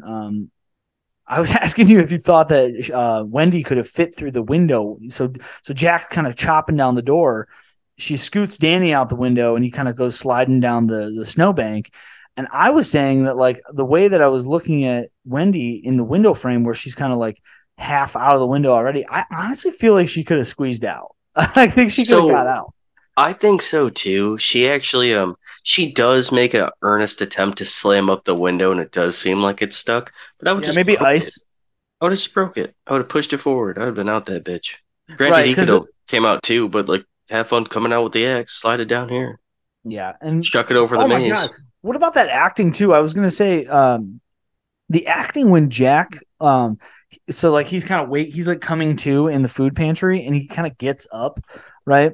He's like starting to get up, and then his ankle's like broken or sprained or whatever. Mm-hmm. And like as soon as he steps on it, he's like, ooh, and then he like starts hobbling on it. I was like, bro, I'm not convinced that dude actually might have hurt his ankle. Like, that was that good of acting. That was so convincing. Like as soon as he puts pressure on it, it's like, that was, I guess maybe that's kind of almost easier to act. I don't know. You're a somewhat experienced actor. Like, is it easier to like embody or like to envision yourself injured or to like manifest an injury if like you pretend that one of your body parts is like injured, and then as soon as I don't know, is it easier to act that than like an emotional expression? I think it is easier to act than like an emotional thing, but also I think it's a lot easier to forget. Oh, right. Yeah, but he doesn't, because he hobbles like the rest of the film. Like, he really, and it's a little pronounced. I mean, I was gonna say though, if it's gonna be a thing, then it has to be like a thing. You can't, like, if you're gonna ham it the whole time, if you're gonna ham it up in the beginning, you have to do it the whole time.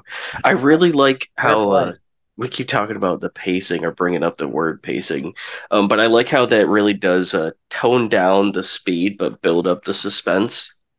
Like, he's not just gonna sprint them down and like just kick Sharon Duvall down the stairs and like chuck the axe at her. Yeah, but he turns into a classic horror movie monster. You want to know what I think? Well, all right. So what I was gonna say, like, it's almost like a reverse fairy tale, where it's like, here's why you don't do what the bad guy does, because this could happen. Almost to the cliche-ness where he's chopping down the door and he's like, little pig, let me in. Oh yeah, that's good stuff. That's great. But what I think the closest thing that I could equate him to, or the hotel, it would be the Isle of Crete. He'd be the Minotaur. Could you explain what that is? I'm unfamiliar. He'd be the Minotaur in the labyrinth. Ooh, okay. Yeah. Okay. So, it's Theseus. So wait, no, I said the island of Crete, but sorry, they sent people, or they sent 7 sons, 7 daughters from Crete because they made a deal with Minos or whatever. Let me find it. God dang it. Here we are. Scrolling up. Bear with me a moment. No, please go ahead, dude. You love fucking Greek mythology, and it's you know why? It's because it's everywhere. It's based off of everything. I didn't know. It's entrenched in everything. You're totally right. Greek mythology is just everywhere. And we did this a lot in the Lighthouse episode, but like, this belongs in here. And by the way, I will mention the scene in the Lighthouse with Robert Pattinson like chasing him down, or no, Willem Dafoe's character chasing him with the hobbling with the axe is like, yeah, he's doing Jack Nicholson. It's this, yeah. It's this. So totally. No, but go ahead. You're talking about Errol's so going to tie us in with Theseus here. Yeah, King Minos of Crete. He he told the people where Theseus was from, which was I wish I was doing better justice to this, but okay.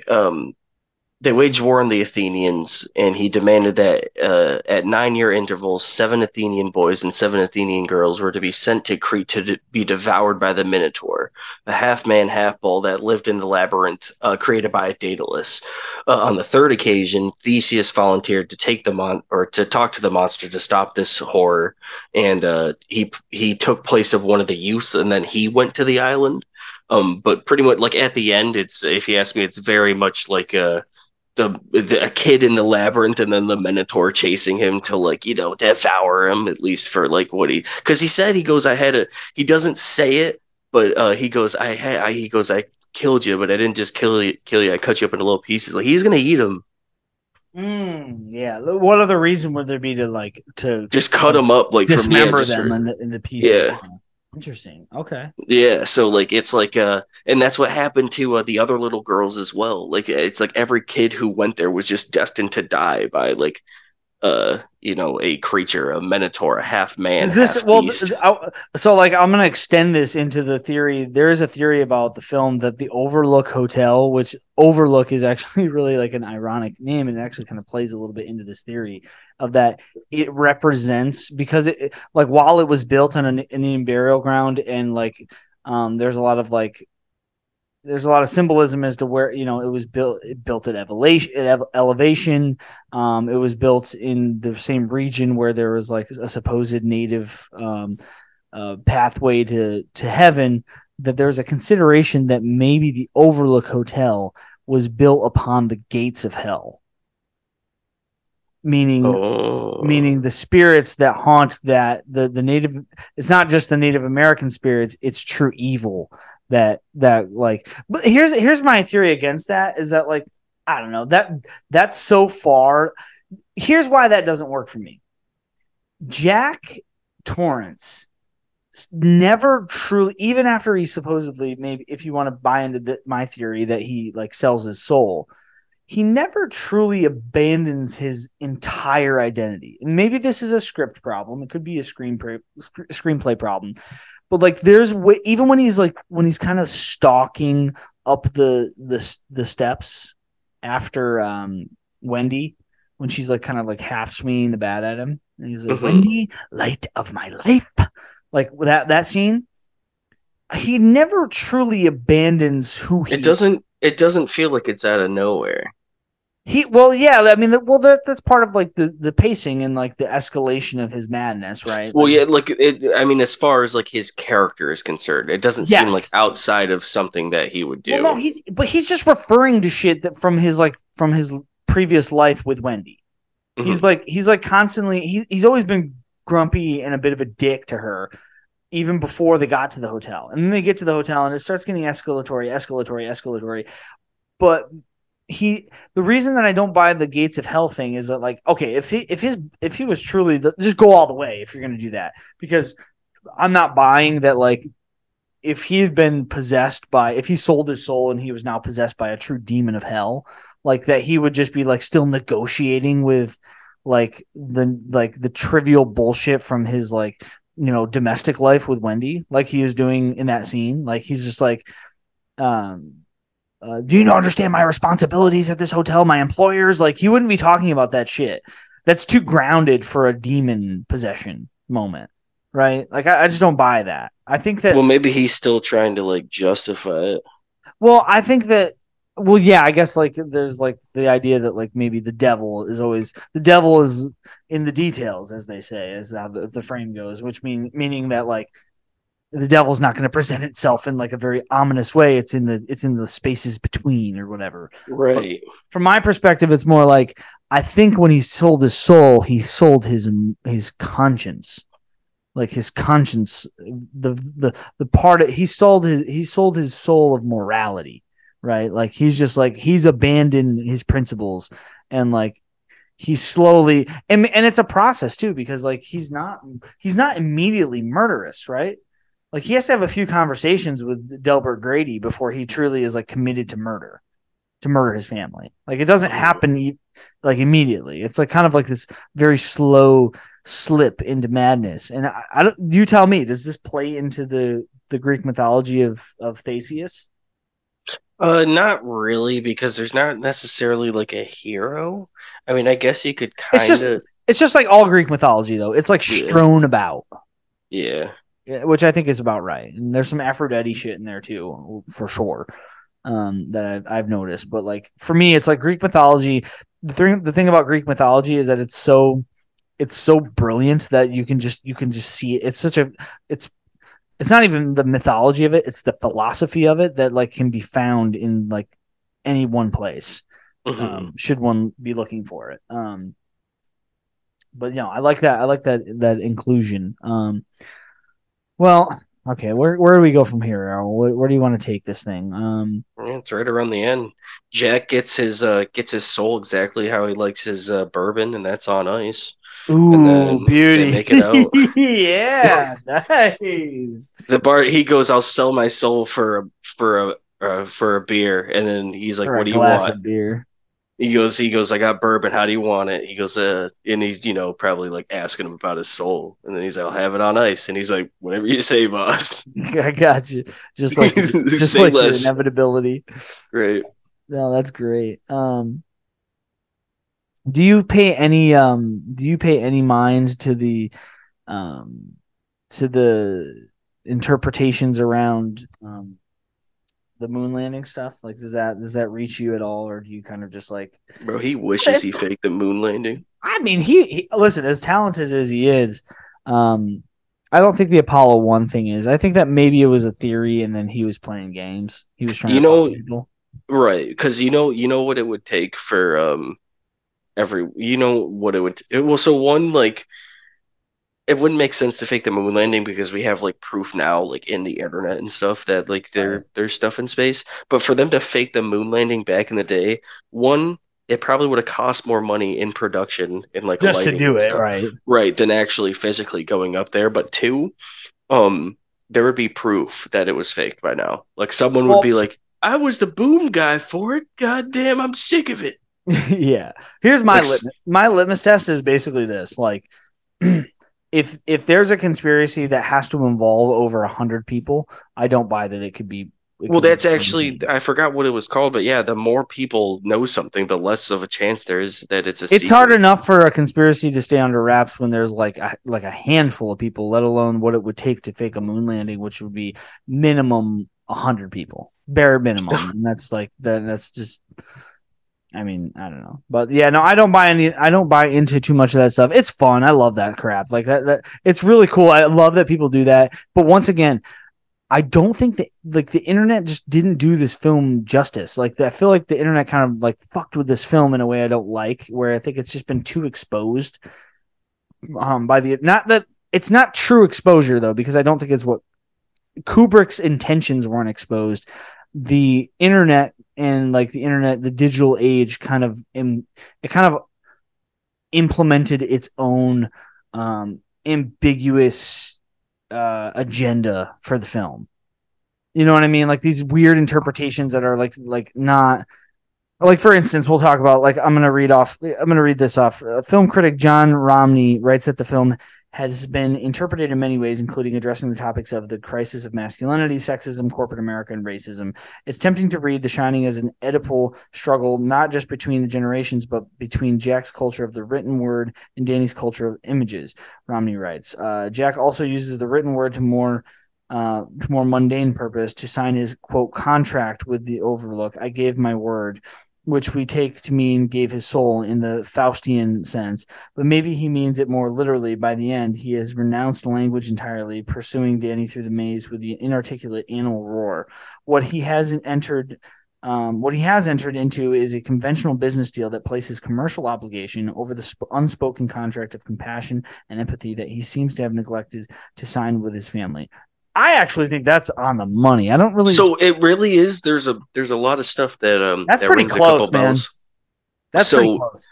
so here's the thing. Like, there's that What's the one Oedipal part. struggle, though? Can you before? I'm sorry, I don't mean to interrupt you. I just want to know what.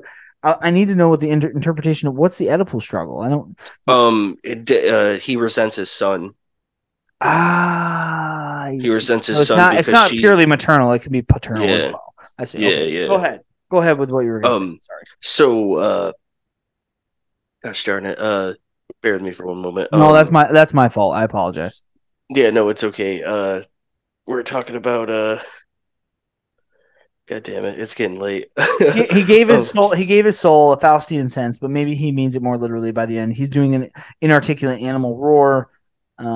oh yeah. So He's grunting, right? well, uh, um, no, I have it in my notes here actually. Gosh darn it. Do do do do do do do do do do do do do do do. It's here. It's important, No, or it's at okay. least You're good. You're um. good. You're good.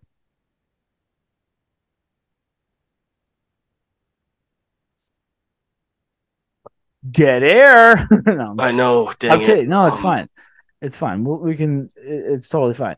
No. So Yeah. Go ahead. he God dang it. Read the one thing again. Read it from the All right. I'm gonna read this one more time. yeah. So this is a social interpretation. This is an analysis from film critic Jonathan Romney. Writes. Um, It's tempting to read The Shining as an Oedipal struggle, not just between generations, but between Jack's culture of the written word and Danny's culture of images, Romney writes. Jack also uses the written word to more mundane purpose, to sign his quote-unquote contract with the Overlook. I gave my word, which we take to mean he gave Okay, his yeah, no, I soul. got it. I got it. Okay. Oh, you get So it? he that guy talks about the stuff too where it's like there's a whole like overall like patriarchal struggle and like a overt sexism thing kind of going on. I think he hit the nail on the head with that because you'll notice that Jack he's formal to all like male figures. Oh yeah, especially like Delbert Grady spills the drink on him, and if Wendy like you get a sense that like he's like perfectly pleasant with him after getting a drink Right. spilled on It's him, where like any guy, like you know, they all get yep, and then the women and children, he's like you little, yeah, you he's know what I pissed mean? off. But the only, in fairness, the only people he interacts with are his family, is his wife and his son. So like, you don't really see him interact with other children or other women, enough to like interpret that. So I don't really, I'm not going with that in full, but I do see it there. Yes, And then it's meant to represent. continue the one thing. There's a one more Okay. thing I had. He gave his soul in the Faustian sense, but maybe he means in the more literal, in it means it more literally. By the end, he has renounced language entirely, pursuing Danny through the maze with an inarticulate animal roar. Oh yeah, okay. What he has entered into is a conventional business deal that places commercial obligation over the unspoken contract of compassion and empathy that he seems to have neglected to sign with his family. Uh, yeah, no, that's I think and that's now you're start now that I'm kind of rereading that he's starting to lose me there towards the end. Like a commercial what obligation. is I don't know that he's not commercially obligated to. So like he's kind of conflicting it with like, well, he's more interested in like the the responsibilities bestowed upon him to his employer and like the accomplishments of like writing over like the compassion and empathy he should have for his family, which is supposed to be an unspoken contract of compassion. Um, right. I don't know that So I you know buy what it. he does? He offers that to the hotel. Um, he time and time again. The main time is right when she comes downstairs and she's like, "You choked him out again, you bastard! Oh, You my did son of it!" a bitch. Right. Yeah, you son of a bitch, you did it. And then he's like, "What the heck did I do?" And then she comes down. She's like, "Oh my God, I'm so sorry. It was a girl in the room. It was a girl in the room. Go Have you take care lost of it." your fucking mind? That's what he says to her. Right. That's the Yeah. first thing he says to her, even though Well, he's so the one losing his mind, which is so right. So after that, he goes upstairs. He sees a girl. Danny said that a girl in that room choked him out. The girl or his wife we comes didn't even downstairs. mention this scene. This scene is Right. absolutely haunting. Right. It's yeah. It's kind of the craziest one. We're one of them. But yeah. So Danny's like a girl in that room choked me out, and then the wife's like, Danny said that this is you have to go check on it. He goes in there. I don't care if it's the baddest bitch you ever seen. That dude, it's hands on. You choked out my what?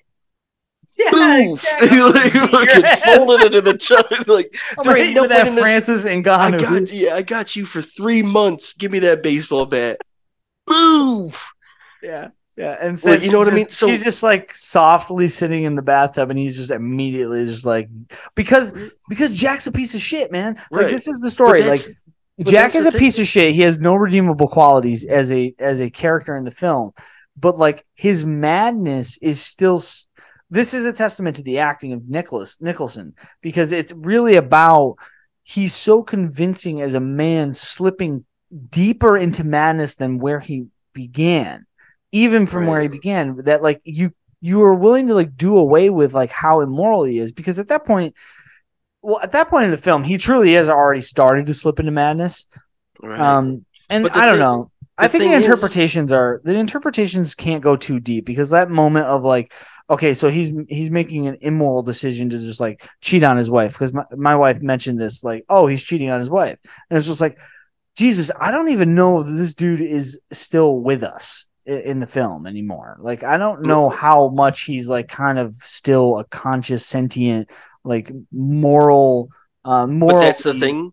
But that's the thing. All he has to do to be a decent person is be in the moment. So what he does in that moment is he cheats on his wife. He ignores the person that assaulted his son, and then he goes back and he's like, "I don't know what the hell you're talking about." Yeah, straight up made her He feel like could a have been doofus like, about it. he could have been like, "I didn't choke. I told you I didn't choke out the kid. It's a crazy lady." He's just like, "Nope, Ooh, that's such a damn it." menacing scene too. So like that scene you're referring to, he's like, at first he's just like, and you listen to. Well, I want to mention about the writing too, about the screenplay. So like, the writer of the screenplay is, geez, hold on, he co-wrote it. Kubrick wrote the screenplay with Diane Johnson, right? Okay, so Diane Johnson was a novelist, and good writer. I've never actually read anything from her, but like she's accomplished. I will just say that.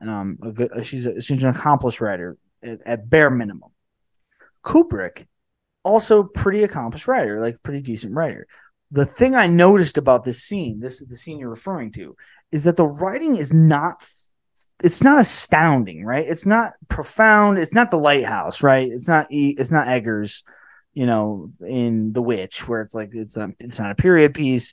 It's not deep. It's not Shakespeare. It's not It almost Shakespeare. is a period piece now, Well, to this point, yeah, but it's not Shakespearean, is what I mean. The writing right? is not like profound in this way. It's very, and I noticed this in this scene because I'm just like, I know that I remembered what the next line was going to be when Danny said, or when Wendy says to him, "Well, who did this to him?" or something like that, and he was just like, and you just watch him do all the acting because there's not much. He has one line to say, and it's like a very obvious line. I think he did it to himself, but he has to say it in this way. He has to like kind of act with his eyebrows a little bit, and he does such a brilliant job of doing this because this is Nicholson. Right, where he's like trying to convince her, Right. But I like, noticed this throughout the film, though, is that like throughout the film, everyone is speaking. There's not a huge script here. I would be curious to see how long the script is. Like it's probably pretty short because there's not a world of dialogue. But every line is so deliberate and delivered so slowly and so intentionally that the actors don't have to worry about like it's almost like a freedom that the actors got in the film where they have less lines to remember and they can focus on really delivering the lines in this nuanced way, which is I think why Kubrick did like two things. Like he was just like, here's less lines to worry about remembering, and also we're gonna do 100 fucking takes every on all of them, so you're so worn out. And he had this method, I guess, too, that like he would take the first take and the last take, and everything in between he would scratch. And like the goal there was like the first take's probably going to be everything you got, so there might be something good there. Then I'm going to torture you for like another 80 takes, and then I'll take the last take because now I know that I've worn you to the bone, and like maybe you're closer to that madness I'm looking for, which is like really kind of manipulative and like rotten in some ways, but like also pretty fucking strategic to get what he wants from his actors, right? yeah, to work on like a horror movie. Right. So Nicholson, in that scene, he does a thing, and I'm sorry, I know I'm like kind of I'm tangentially speaking here momentarily, but like he does this thing where he like at first he's like, yeah, I think he did it to himself, and then um she's just like, I think we need to take him to a doctor or whatever, and he's just like, you want to take him to a what? I think we should take him to a doctor. You think you should leave the hotel? And he kind of starts flipping the switch, right? He's getting fucking pissed. He's like, this is so fucking typical of you. And he flips out on her again. And then he storms out of the room. And did you notice what he does when he's storming out of the room? No. That motherfucker looks right into the camera. Nicholson looks right into the camera, and it's like the 8th or 9th time he's done it in the film, but they're like so subtle. Like he's doing this throughout the whole film. Now, there's this beautiful. I'll see if I can find. Maybe I'll post this on our Twitter page because I'm gonna have a hard time finding it really quickly. But there's a YouTube video out there interpreting Nicholson's acting choices to look into the camera to make the film feel a little more surreal. And he does it when he's walking out of the room after being pissed off at Wendy in that moment. He's just like, he just glances this evil look into the camera. It's unbelievable. And he does this multiple times throughout the film because it's like the film is surreal and it's absurdist in this way that it works really well for the fourth wall to kind of be broken now and again. And I think he does it in that scene specifically, right? In a very powerful sense. Yeah, no, there's a lot of times where he is kind of just like staring off in general. Like, I mean, well, like look at the last scene. Yeah, which by the way, let's go to the conclusion because we've talked the movie quite at length at this point. But like, there's the scene. I have a problem with the scene where they cut to him frozen, which is a very popular meme now. Obviously, you see it all over the internet. It's all over Reddit and Twitter. I think he should have cut it. Do you agree, or do you think that like helped with the lore of the film? I like it. I do not. I mean, I like it. I wish it was like separate. I wish it was like a. I don't want it in the film. I wish he had pulled it from the film. I wish he had like kept the shot, released the shot publicly 10 years later. But I really, it's too funny now. It became so. I don't know what the term you want. It became such a meme in the internet sphere that like it's only one shot too. You could totally do away with it. It wouldn't matter. I don't even think it would affect. I mean, it's definitive that he froze to death, and that's about it. I feel like after they did all that makeup, they're like, we can't not put it in there.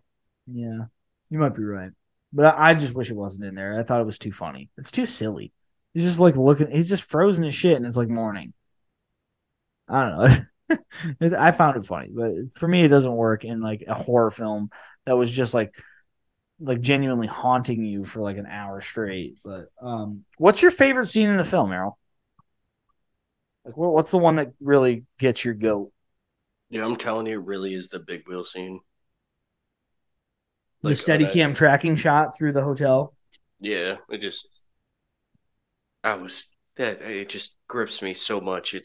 I think it's because of the nostalgia of it, but like whole thing's really good and all that fun stuff and like really spooky. But like I'm like, God damn, if I couldn't just ride a big, you just want to ride that big wheel across like fucking 38,000 square feet, whatever they're working with there. Yeah, it's great. It's legendary too. When they were like, come play with us forever and ever, I was like, that doesn't seem like a bad gig. This hotel's kind of nice. It's kind of spacious. Mm-hmm. Yeah, and I love what they do with the sound, where like every time he hits the hardwood, it like the volume spikes, and it's very legendary the way they did it. Like, because the Steadicam had been used in a couple of films before. I think like Marathon Man, and there was a couple other ones. There's like 4 or 5 films that they had used the Steadicam before, but this was the first time that they like introduced this. Like, I guess in the theater, it really translated where like every time that trike hit the fucking hardwood, it was just like a shot of volume that like was very like gripping, because he's on carpet, it's silent, and then bang, he hits the hardwood, and you just hear the wheels turning again. Unbelievable piece of filmmaking there. So we talked about it. We got one last thing to talk about. Erroll, I'm gonna kind of sign us up now for a part 2 of The Shining down the road. Are you game for that? Because I do feel like there's still a lot to talk about with the film. Yeah, for sure. There's probably definitely some stuff we can We we can can put it. revisit it. We can I think it's worth a revisit. Maybe just another hour or two of interpretation. It is such a marvelous film. But we've got one last scene to talk about. Erroll, why don't you give me your impressions and fill me in on how you feel about the photograph closing out the film, like your interpretations of it. It just kind of proves that that thing is like it is haunted. It is just looking for like people to claim. Like that picture itself is just like, everyone who's like died there, everyone who's quote unquote joined the party. Yeah, yeah. It's a But bit. also it's weird that he's like there as like the host. I think that then whoever comes, you end up being the host.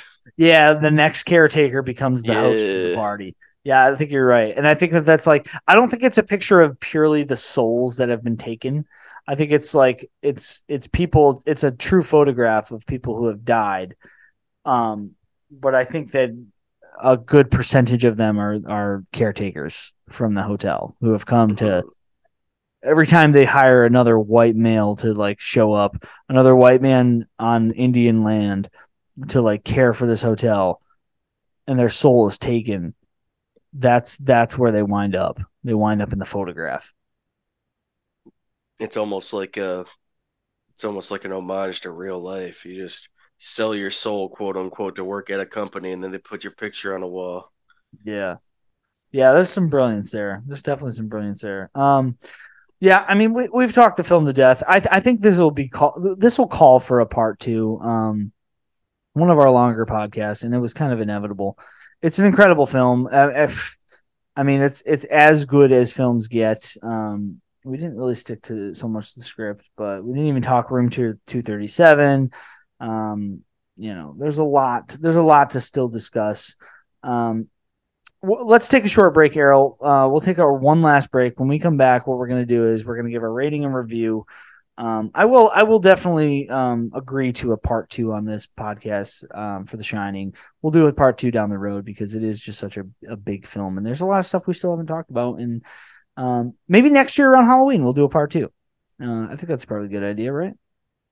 Yeah. It's a horror film, and it's always good to watch this time of year. So maybe next year we will sink our teeth into a part 2.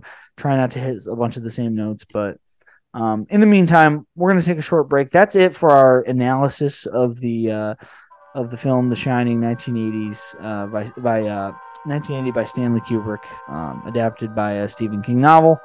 In the meantime, we'll take a short break. When we come back, we're giving our rating, a review, and we'll tell you what's next on the Peripheral Views podcast. So hang tight, and we'll be right back.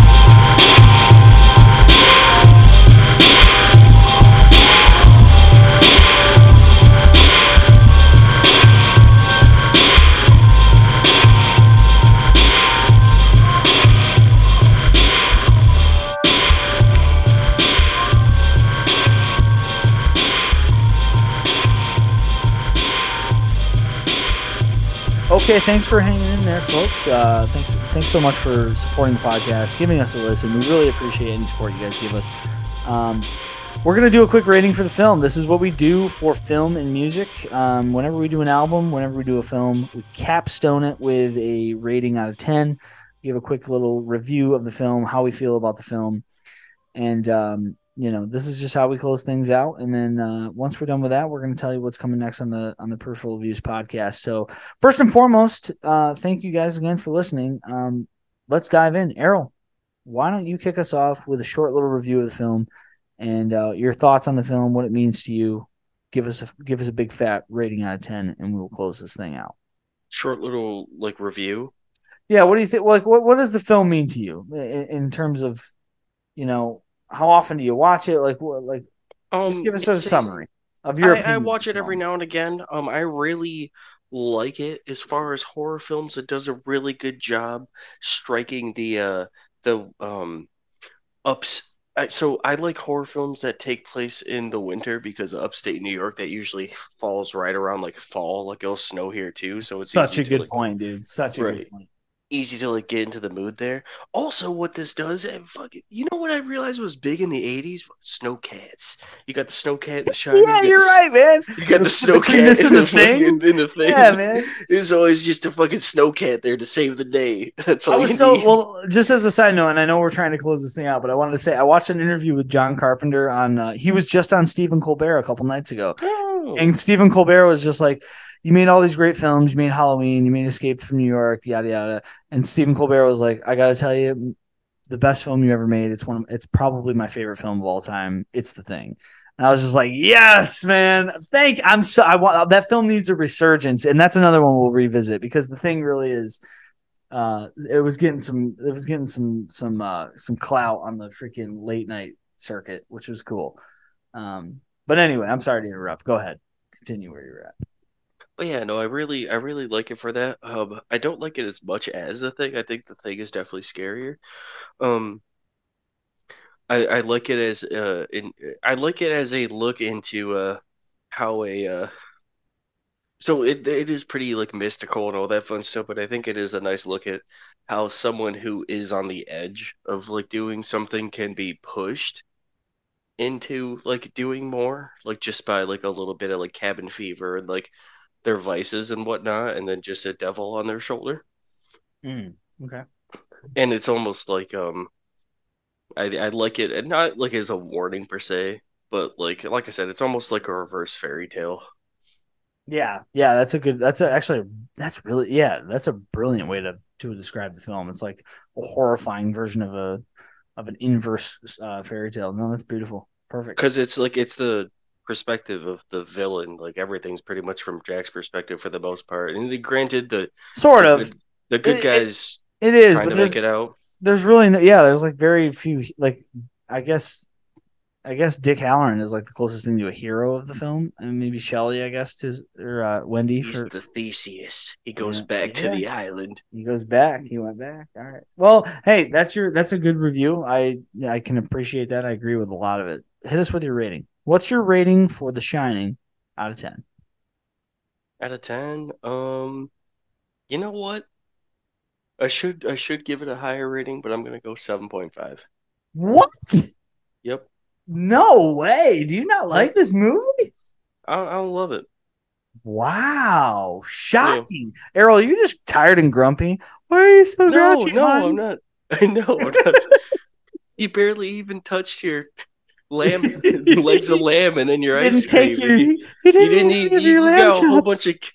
We got a whole can of apricots. You didn't even. Jesus, dude. Are you just trying to be Yeah, no. conservative with your ratings now? Or like I'm Well, no, shocked. I have to. I You're give eights breaking to. my heart, I man. give eights to everything. I give You think eights the to light every. you think the Not. lighthouse is a full 2.5? No. Yeah, 2.5 points better than the fucking Shining?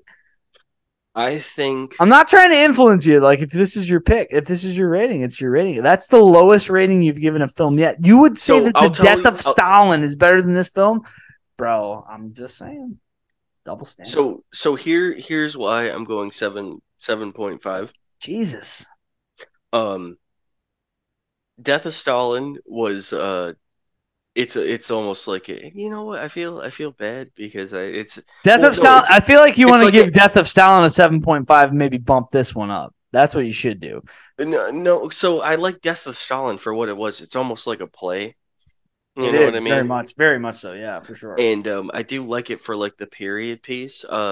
What I like so here's why I want to say 7.5. Jesus, Um I can't even believe my ears. You're shocking me. You're truly shocking me. You're yeah, shocking my so system. I feel like I had a lot of like it's just easy like eights and nines and whatnot.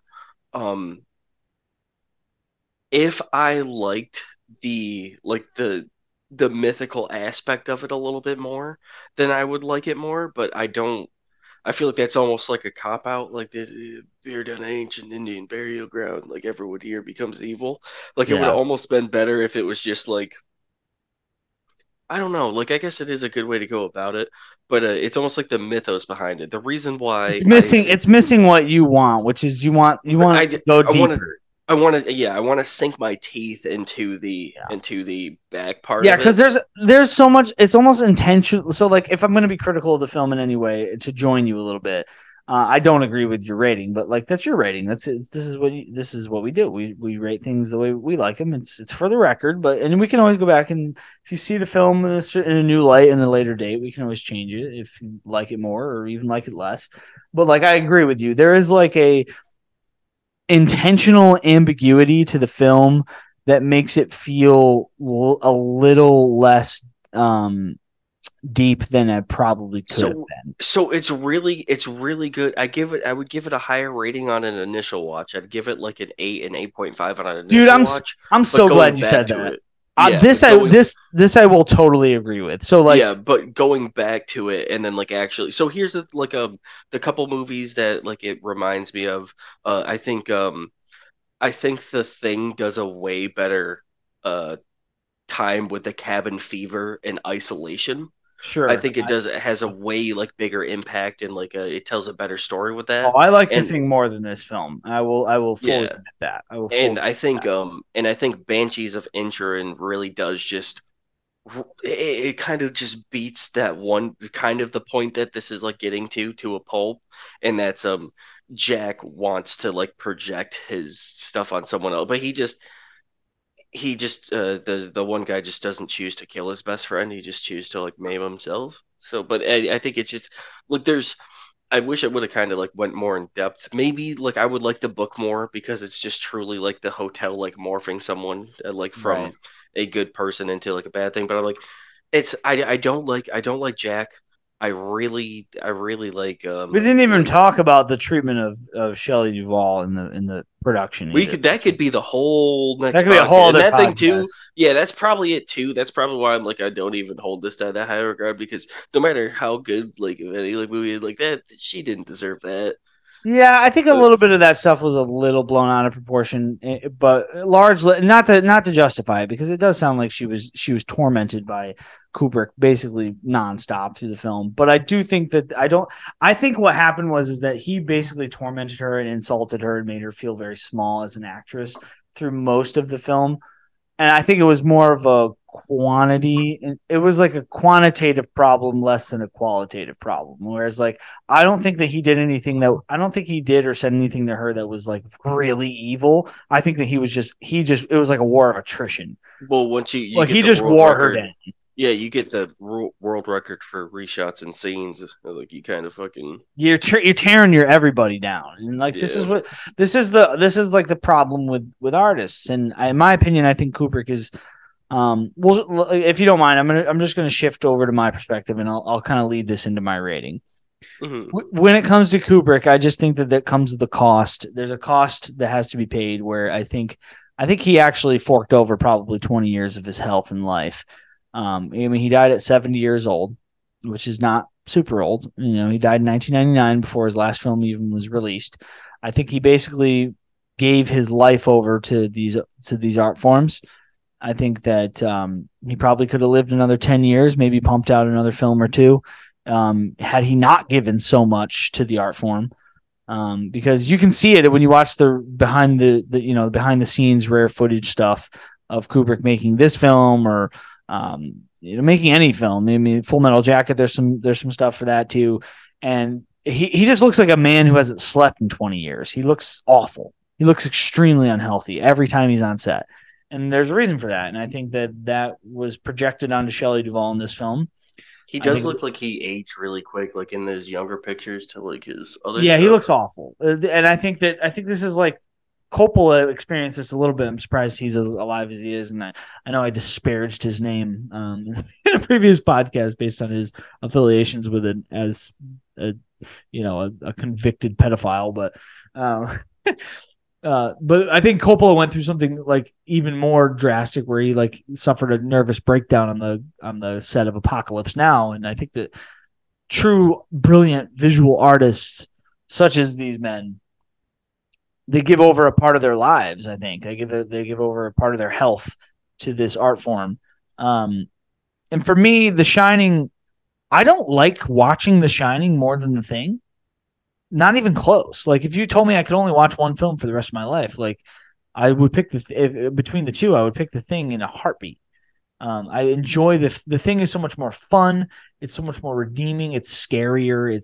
It's it doesn't take itself too seriously. I think it's a bigger in or it's a more in-depth look too in like the human psyche as well. Like it's just like It can be people. how you interpret it, but like here's where I divert from you. So like I agree with most of your assessment, but this is where my score is going to drastically divert from you. I do agree with you that the film did not hold up on repeat viewings. Like I'm now at probably I've seen the film a lot, which it doesn't help it. But at this point in the game, I've seen it so many times that it's just not holding up for me as much. Like it's not scary to me anymore. It's just fascinating You now. know the corners of the hotel. Yeah, exactly. Like I'm literally looking at the set. I'm looking at the color schemes. I'm looking at like dirty details because the film is not. It still grabs me, and I still am fascinated by it in a very deep way. And I don't mean to disparage the film because I do think it's a masterpiece, and I'm going to give it a masterpiece grade. But I will. I'm gonna give you the credit where I think where it's due because I do think you're right. I think the film does lose some. It loses a little bit across many viewings, and like it doesn't get better with time. It stays the same, which is not what you want from a film. You want a film to age well, and this film does not. It's not scary, but Hey, but isn't that kind of the purpose of the hotel is to just yeah, it's stay the stuck in same? time, just stuck Yeah. in a transfixed position. I mean, maybe yeah. It's For like me, an idealistic good old days. it's like it's one of those deals where like I know that I'll if I take a few years off from the film, I can come back to it and be shocked by it again. When it's fresh, it's hard for me to truly be in love with it the way I was when it first came out, or not when it first came out, but when I first saw it. Obviously, I wasn't even alive when it first came out, but like the first time I saw it, and truly like um, dove into its like nuances and was willing to actually digest it. I was a young man and like getting older now, and I've seen it a lot of times. And I would say that if, with a good amount of space between each viewings, I still think it has a lot to offer. I still think it. I don't think this. I know this. I think it's one. I'll rephrase again. I know it's one of the most influential films ever made. It truly is. Its DNA is all over cinema, especially horror. It's just it can't be. It can be found in every corner of There's every a horror reference movie. in Jimmy Neutron. There's a reference in Toy Story, like the floor in Sid's hallway when Woody's trying to cross the hallway to get over to the. Oh, it's the That's the hotel. carpet. It's the Yeah. carpet. It's like it's everywhere. This film and the shot and selections and everything. For me, it is the single most important horror film ever made. I do agree with you on some of your criticisms of it, and I do think I like the thing more. I love the thing more, but my rating is based more on I'm trying to be a little more objective with my ratings in terms of personal appeal. So I'm going to give it a higher rating than I gave The Thing, and that's not because I like it more than The Thing, because I don't. The Thing is for me it's a better film, but I don't think it's a technically better film. This film, in its technical prowess, in Stanley Kubrick's contribution to a genre he had never even filmed in before, to just show up and make a horror film that was so influential and so haunting. We didn't even talk about the fact that at the end of the film, every time there's a jump scare or a jump scene for Shelley Duvall's character, that there's the Native American chanting is getting louder and louder and louder of the ghosts and the spirits of the hotel. Like these little nuances, there's just so much here. For me, that brings the film up um, just slightly above The Thing. I will dock a point, a slight point, only based on the fact of the criticisms Erroll discussed. For me, It's a 9.5 out of 10. Let's go. We knocked it down. I had to, because I knew going into this I was going to have to dock something because it was just, I felt the same way that you did in that, like, I was like, man, this just isn't, I'm still fascinated and I love watching it. It's enjoyable to watch, but it did lose a little bit of something after seeing it so many times, which maybe that's my own fault. I don't know. Yeah, no, not taken away from it or anything. I really like it. I just like I was saying during the Stephen King adaptations, like I don't really like Stephen King as I think like as much as like I should, but I appreciate like some of the stuff. Yeah, I'm going to tell you something right now. If this podcast expands at all into the social media sphere, you're going to have a lot of explaining to do, sir. Why? People are fucking. What do they care about this guy or I'm something? not, Really listen, I'm important? not going to tell, I appreciate your honesty and like, but if you're telling me, if you're going to walk around in the social media sphere claiming that The Death of Stalin is a better film than The Shining, brother, you're going to have a war No, on it's your about my hands. personal rating. It's like, what would I I tell you to listen. watch? I appreciate that. I'm just speaking on behalf of the people, son, not on behalf of me. I appreciate that you like. I don't agree. I didn't even agree with it, but that's how I want you to rate things is on a personal scale. But the people Yeah, are what do you want me to do? Be like superficial and be like, everyone eh, rates it a 9 or 10. I'm gonna hell give it a no. 9. I need authentic. I want my authentic I co-host. didn't I wasn't necessarily that scared because I was like, Danny's got superpowers and like He's Shelley's got a that really good mom. telekinesis. Right, and Shelley Duvall's a really good mom. I was like, they're gonna make it out. And then they made it out and I was like, there we go. But Yeah, yeah, it no, doesn't it's work as a horror film as much after multiple viewings. It really works more as like a Jesus Christ, what the fuck is going on? I want to interpret this film. It it's a works. nice It's like an art house I like it. film. I like it as a nice spiral, like a nice So you think the Lighthouse is that much better than this film? I don't. yeah. I think the Lighthouse actually. Well, as all films do, they stand on the shoulders of giants. So like the Lighthouse doesn't exist without this film, but I actually Right. think Eggers edged out like I Yeah, think I think for I me, think it's a it better film. It's like that's like I enjoy it more to watch, and I think it's better because I think the writing's better. well, I think he did more too. Yeah, yeah. Okay, well, listen, those are our ratings. Fucking deal with it, listeners. Well, I said Thank it. you for your Okay, support, but deal with it. you're right. Okay, but I said he did more, but that's not fair because he was pioneering. But that's just the thing. I'm jaded. Like that's Yeah, a lot of this stuff is just jadedness. bro, that's you. That's just you. Listen, Right. that's your rating. You reap what you sow. Um, let's talk. Well, let's talk what's coming next. Up next on the Peripheral Views podcast, we are coming back with our third ranking show. I know we just did one. We're going to pump another one out. Um, Big time UFC 295 card coming up. We want to talk a little UFC, a little MMA. Lots been going on in the sport. We kind of kicked off the show with that. So we're going to dive down that road again with a ranking show. UFC 295 coming up.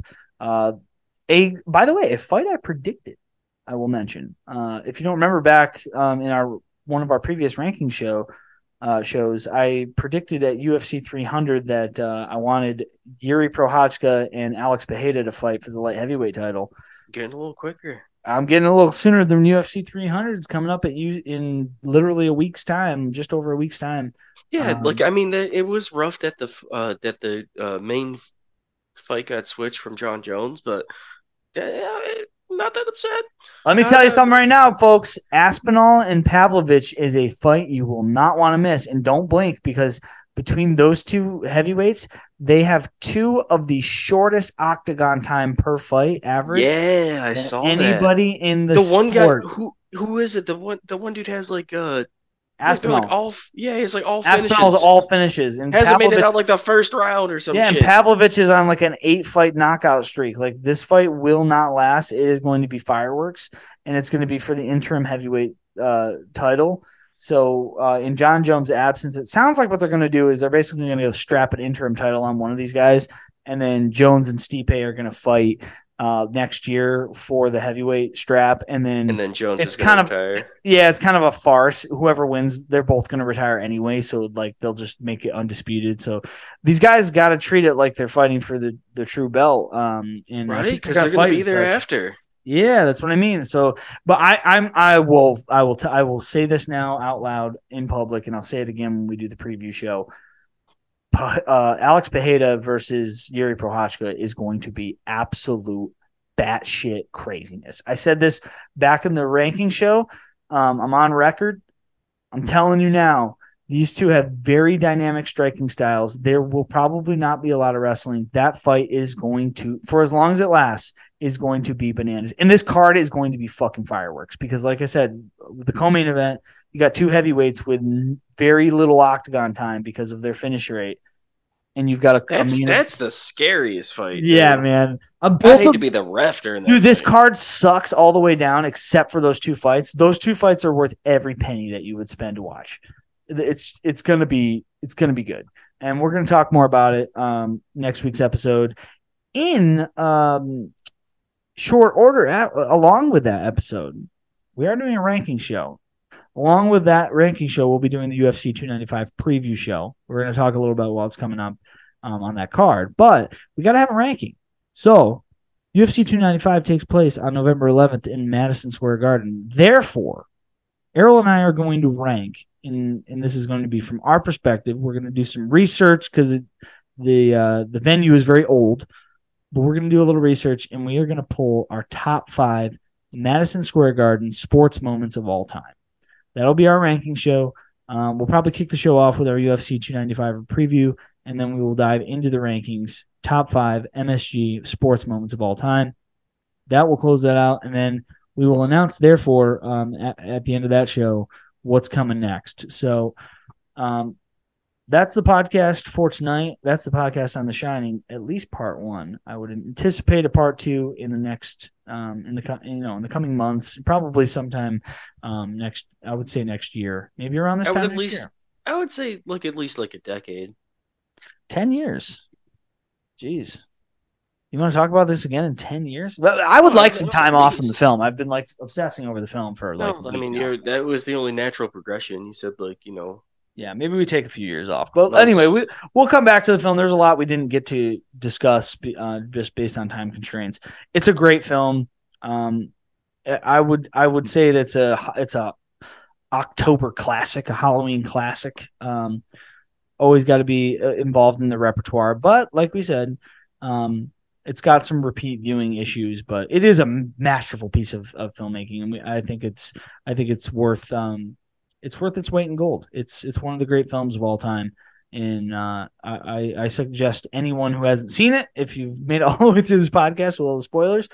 Luckily, we were so we're so unchronological that you could probably still watch the film in chronological order, and it would make good sense to you. That being said, that's The Shining. That's the Peripheral Views podcast. Thank you guys for listening. We are at X. On X at Peripheral View 123, SoundCloud.com/Peripheral Views 123. Check us out on YouTube. Throw us just right in your search bar to find us, Peripheral Views Podcast. We are also on Apple Podcasts and Spotify. Just throw us in the search bar. Quick find. Please subscribe. If you subscribe and like what you hear, give us that 5-star rating plus a nice review. That would be really helpful for our analytics. We would greatly appreciate it.